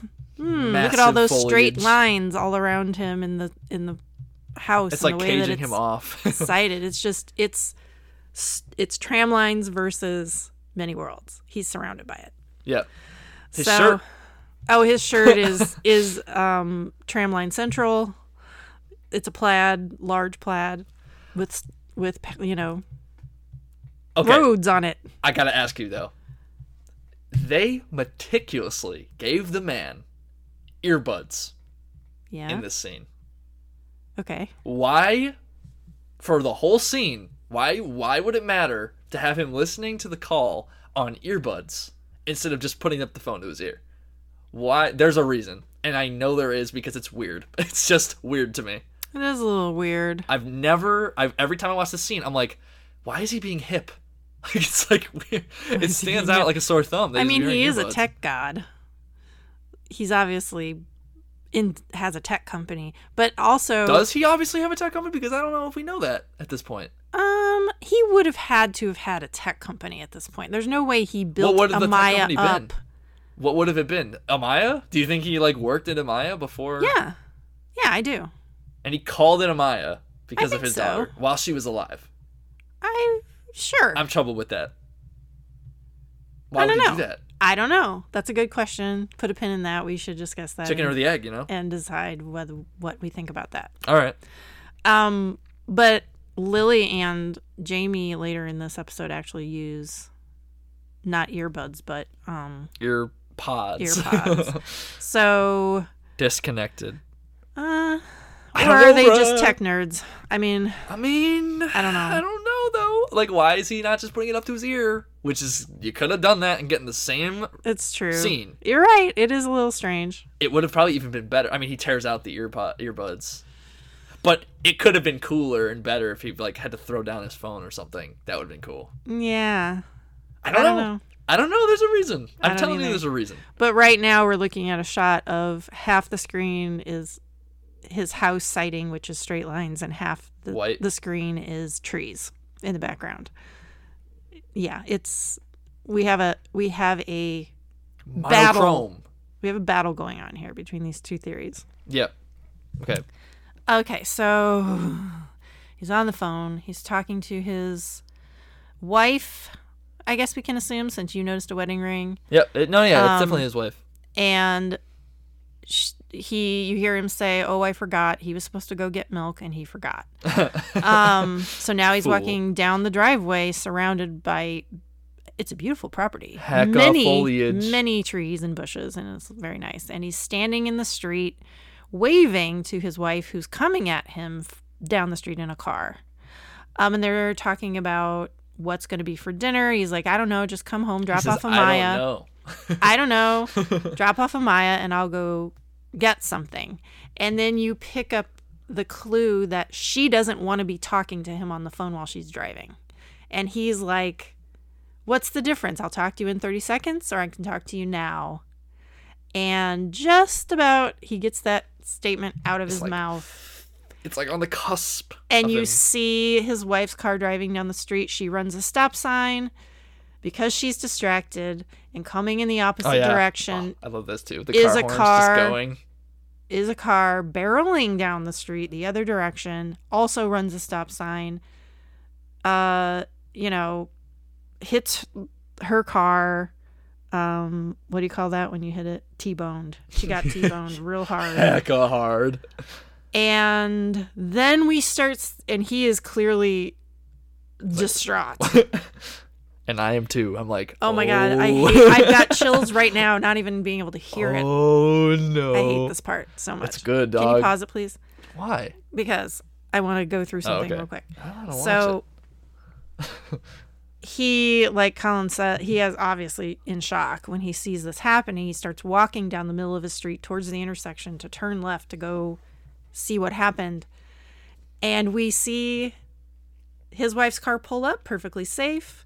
Yeah. In another, we see Forrest walking down the street still in the background. Yeah, the window's rolled down and you can nicely see like through the window that he's still walking. It's cool. Everyone's safe. He gets Amaya out of the car. He's hugging her. The wife comes around. They're all happy.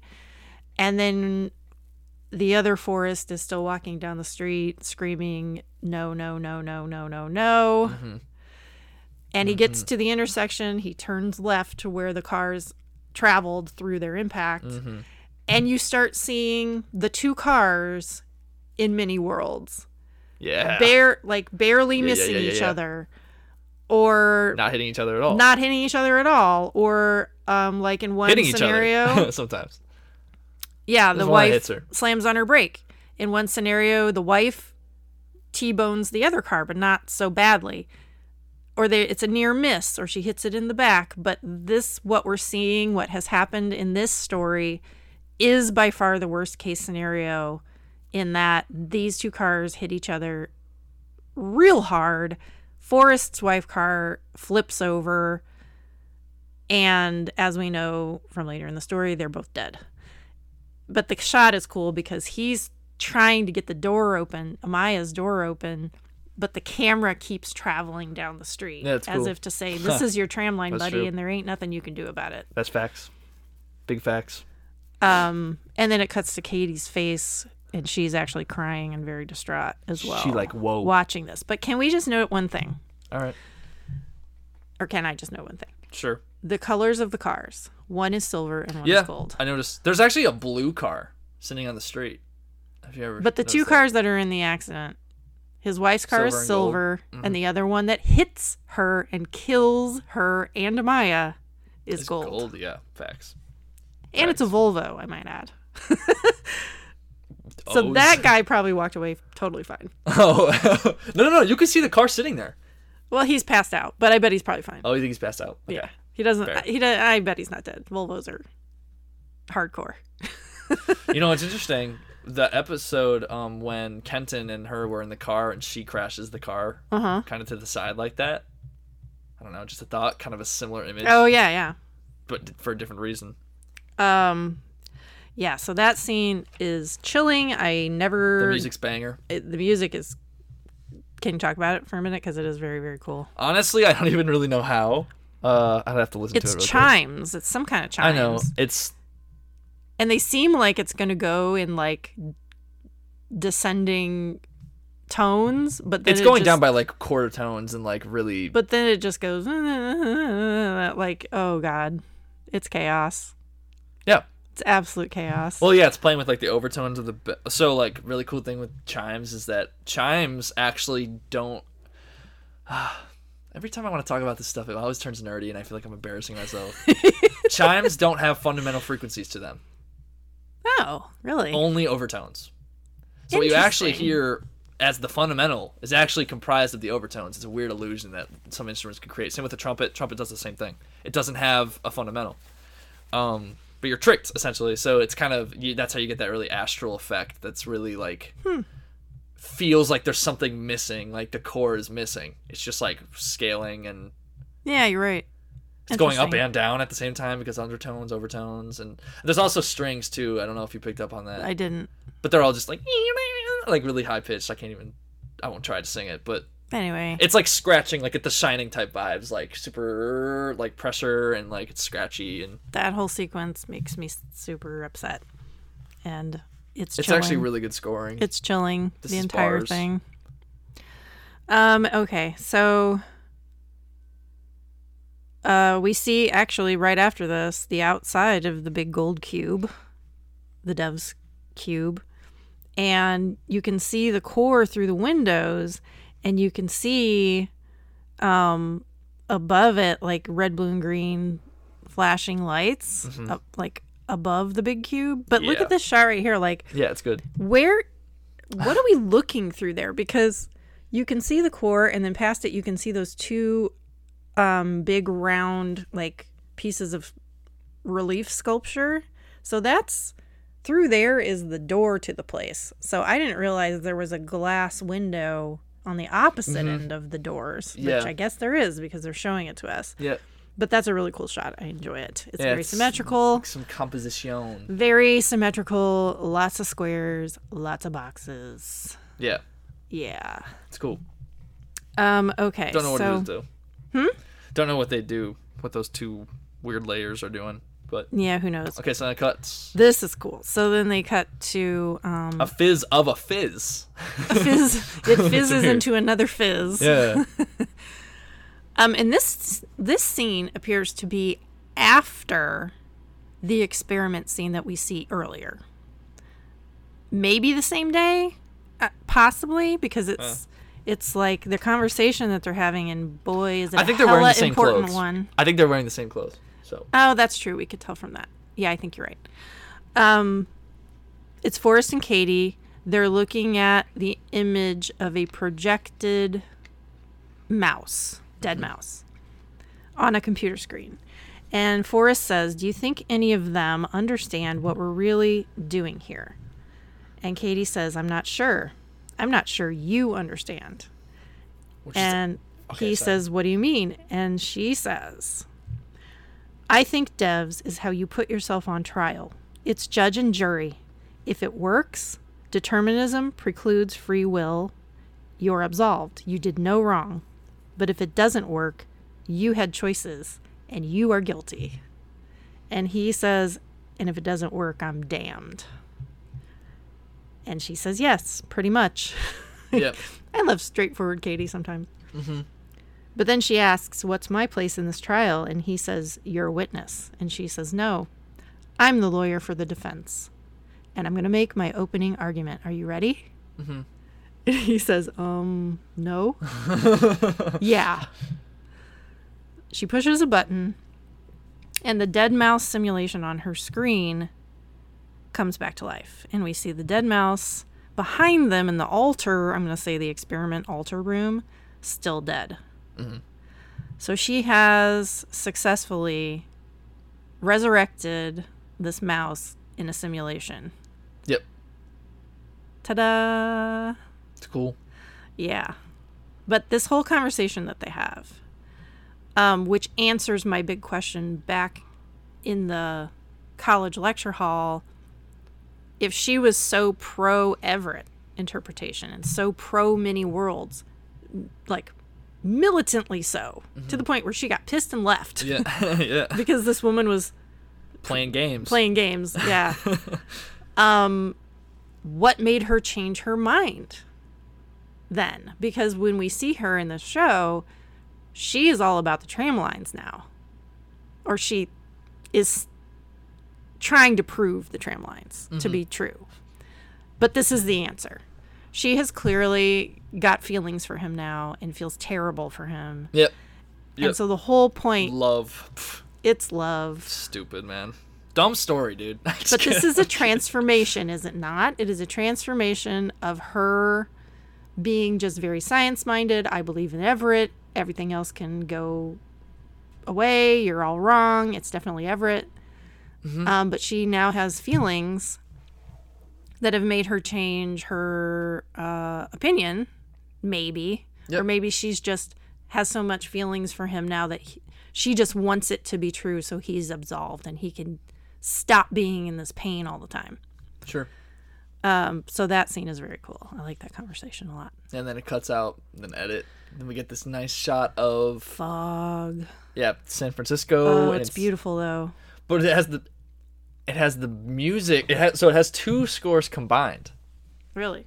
Yeah, actually. Oh, it does have the chimey chimes. I remember hearing that comes in after the first score, which is introduced, is the music that is shown or heard when Katie's walking out of the building with those vocals, and it blends with the chimes. Cool. It's kind of cool. So we are getting multiple worlds in the music too. Yeah. Okay, so yeah, that opening shot of that little montage where it's all foggy and you see the Golden Gate Bridge and you see the skyline way in the distance and these hills are creating like, I don't know, layers. Yeah, it's really pretty. It is. And then we see the sun, and then we see houses, many neighborhoods. Like you can tell it's like a neighborhood situation flying over it. And then we cut to Jamie's scary bathroom floor. Yep. Because it's a wreck still from the attack of Kenton. There's blood. Oh, by the way, I think that blood is Kenton's blood. Oh. Because if you look at Jamie, he's not bleeding anywhere. Yeah, that's why I was kind of confused. And Kenton actually has a contusion. You can see it slightly at some point. But it could also be Lily, though. Lily? Yeah, because she came to his place, and then we see that scene before she's arrested of washing her face in the sink, and she got in a car accident. That's all over the toilet. She got in a car accident. I don't know. I know, but she's not going to bleed all over the toilet. Do you think he hit his head or something? I think Jamie got a lick in, yeah. Good for him. Okay. Honestly, I don't know how we're supposed to gather that, but okay. I'm just taking the evidence, and I'm looking at Jamie. He has no blood on him, and Kenton has a contusion on his head. Isn't it just weird that we don't see it, though? It is a little weird. It is. It's because he's too old to probably be doing stunts like that. Well, the whole time, I'm like, are you kidding me? Why is Jamie, like, he's small, but he's probably quick. Yeah. Because Kenton is just, like, kind of a big, lumbering old guy. You telling me he couldn't have got a lick in? I think he did. I feel you. So good for him, like I said. I want all the wins for Jamie that I can possibly get. Okay. So we hear Jamie is on his earpods talking to his, who I think is his dad, just gathering what he says. But he's basically telling them, get Mom, get my sister and her husband and the kids, and go somewhere for a week. And he's being very... 7 days. 7 days. He's being very ambiguous because I'm sure he thinks someone's listening in. And he says, take them to the place we used to go on vacation when me and Lucy were kids. Yeah, the place by the lake or whatever. And so he's being very vague. And of course his dad is like, what? Like, what's going on? And he's like, I can't tell you. Just do what I'm saying. And eventually he makes up an elaborate lie and says... gives him a reason, says, that company I work for, well, we're involved with some foreign powers now, and it's a little scary right now, but I'm fine. There's guys with guns. Like, he's making up this whole story. That's kind of what Lily does when she's calling her mom. Her mom, exactly. But this is so much more, like, emotional, and, like, you can tell he's actually close to his family. Yeah. Whereas Lily's she's just like, can you just, like... Get off my back. Yeah, bro. Mom. Yeah. No, I don't want to come to Hong Kong. Like, ugh. Yeah. So, interesting juxtaposition there between Jamie and his family and Lily and her family. Kind of. So, after this scene, we get an edit to Katie and Forrest. Yeah, the chimes are still going in that scene, by the way. You can hear some chimes. Oh, in obviously the Jamie a chaotic scene? Type of scary feature used in the music, but anyway. Continue, sorry. So it edits to Katie and Forrest is sitting on the couch in Adamaya, and Katie's standing behind him. I like this scene. And there's a big window, and there's trees. Yeah. Because of weird pillows. And some weird pillows. And then across from them on another couch is Kenton. Also notice everything is red, blue, or green. Just literally. It's all literally. Earth colors. Everything. Red, blue, green. And again, even though we're not mentioning it, pretty much everyone is wearing still circles and plaids and stripes all the freaking time. We don't even need to talk about it. We don't even need to talk. Exactly. If I mentioned it at this point, if y'all aren't paying attention to that, you're not watching the show. So, yeah. Also, there's a weird computer. There is a weird computer. Isn't that funny? It's like there's a lot of weird artifacts around these places, man. What's going on? It's like he has an old PC preserved in this glass box. It's so weird. On display, like it's art or something. That's so interesting. It is very interesting. So Kenton's like, listen, I'm doing all this stuff for you. I'm killing people. I'm terrorizing people. I just want to let you know I'm not going to jail, and I'm going to act in my own best interest no matter what. Lily Chan is a threat, and I'm telling you that right now. And again, I'm not going to jail for you. So if I'm effed, so are you. And literally, Forrest and Katie aren't moving a muscle. They're having no reaction to this whatsoever. They've seen it. So Kenton's like, I'm not going to prison. And Katie's like, no need to worry about going to prison. And he's like, no, you don't understand. I'm not going to prison. I will act in my self-interest. And Katie literally looks off like bruh, dude, you fool. Please, you're boring me. And he says, Lily Chan is a threat. And Katie says, it's not in your power to kill her. And Kenton says, have we met? Yeah. This conversation is so funny. Yeah, I'm telling you, it's funny. And she says, I didn't say you lack the ability to kill her. I said it's not in your power. Please get out of here. You are such a loser. She doesn't say that, but yeah, that's what she thinks. Mm-hmm. So that's actually a comical scene in my opinion. So that projection image fades. And we see the big cube again. And we see Katie in the projection room through the window. And the image that comes up on the screen next is Lily by her dying little Lily, young Lily, by her dying father's bedside. Yep. And they're speaking Chinese, and her dad says, no man ever steps in the same river twice because it is not the same river and he is not the same man. And smart dad. He says to her, it's Greek. Do you understand? And she says, no. And he says, I expect you will understand if you try. Ooh, that could be important for later. I totally forgot about this conversation, first thing. Also, there's a computer that looks very similar to the actual computer we just saw in the last scene. Like an old thing. The monitor. But, so again, it's about change. The reason the man can't step in the river twice, because the river is constantly changing, and so is the man.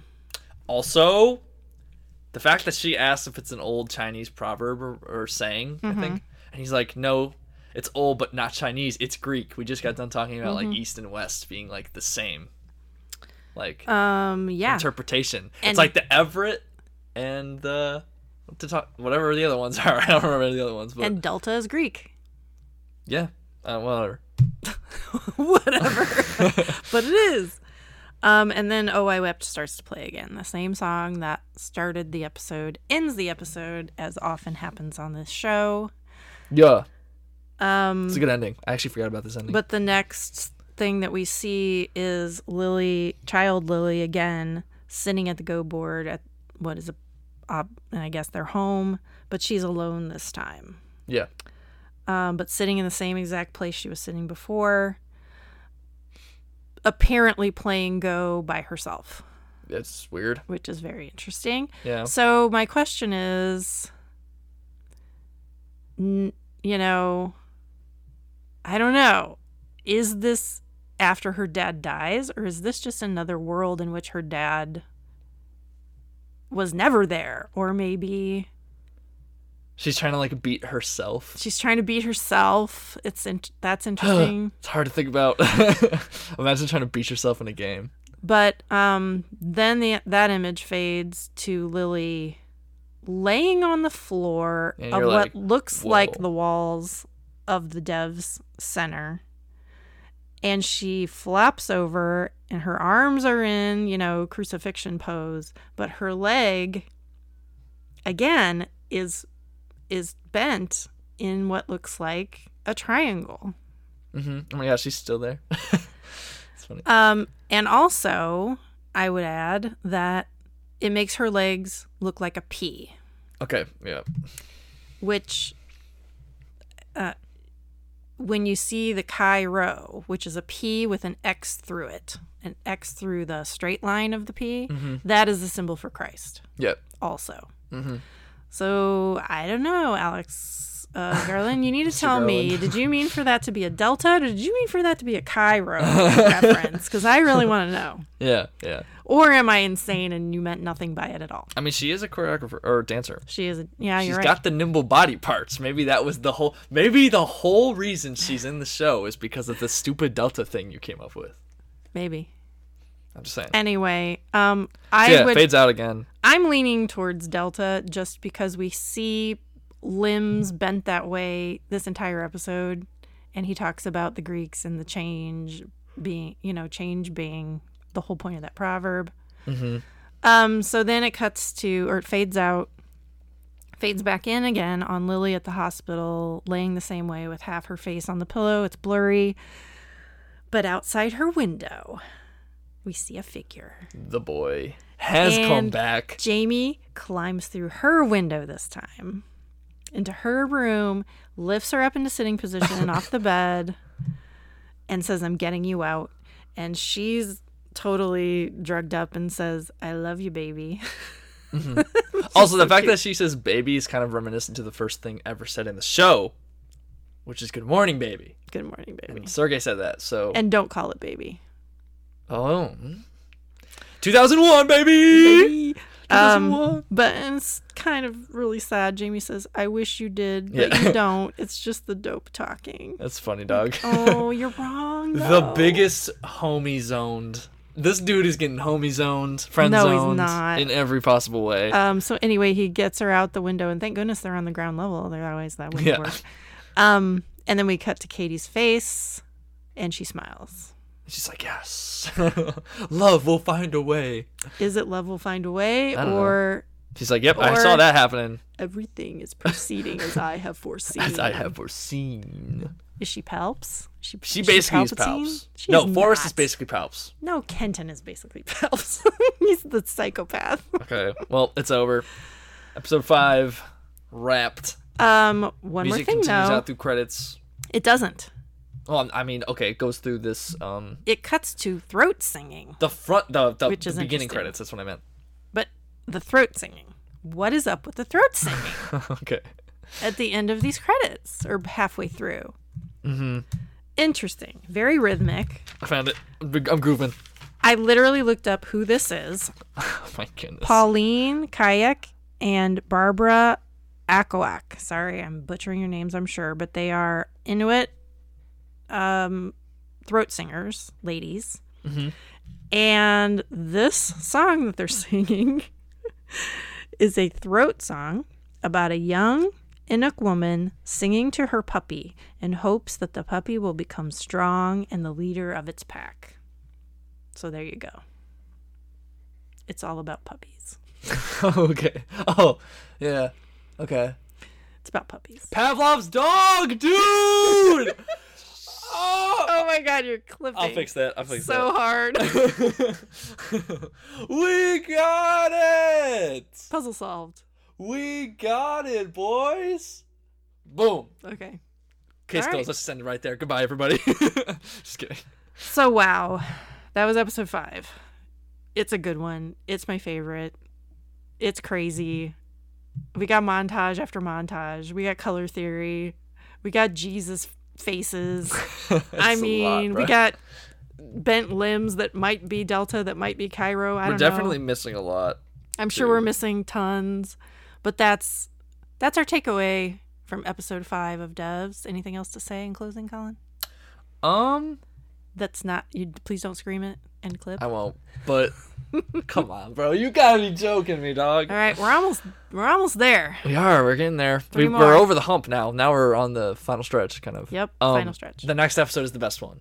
So Yeah, look that forward is to true. That's Colin's favorite. This was my favorite, I think, unless I change my mind after I rewatch. The most interesting dialogue I think I've ever seen in a show. I'm excited, although I'm going to be writing a lot because I write down all these cool monologues. Yeah, you're gonna and have to dialogue. quote that entire dialogue because every single word is important. the look of the room is important, the way their faces are shot, like everything about that scene. Yeah, that's true. You're right. Just saying. Maybe we should just like play it.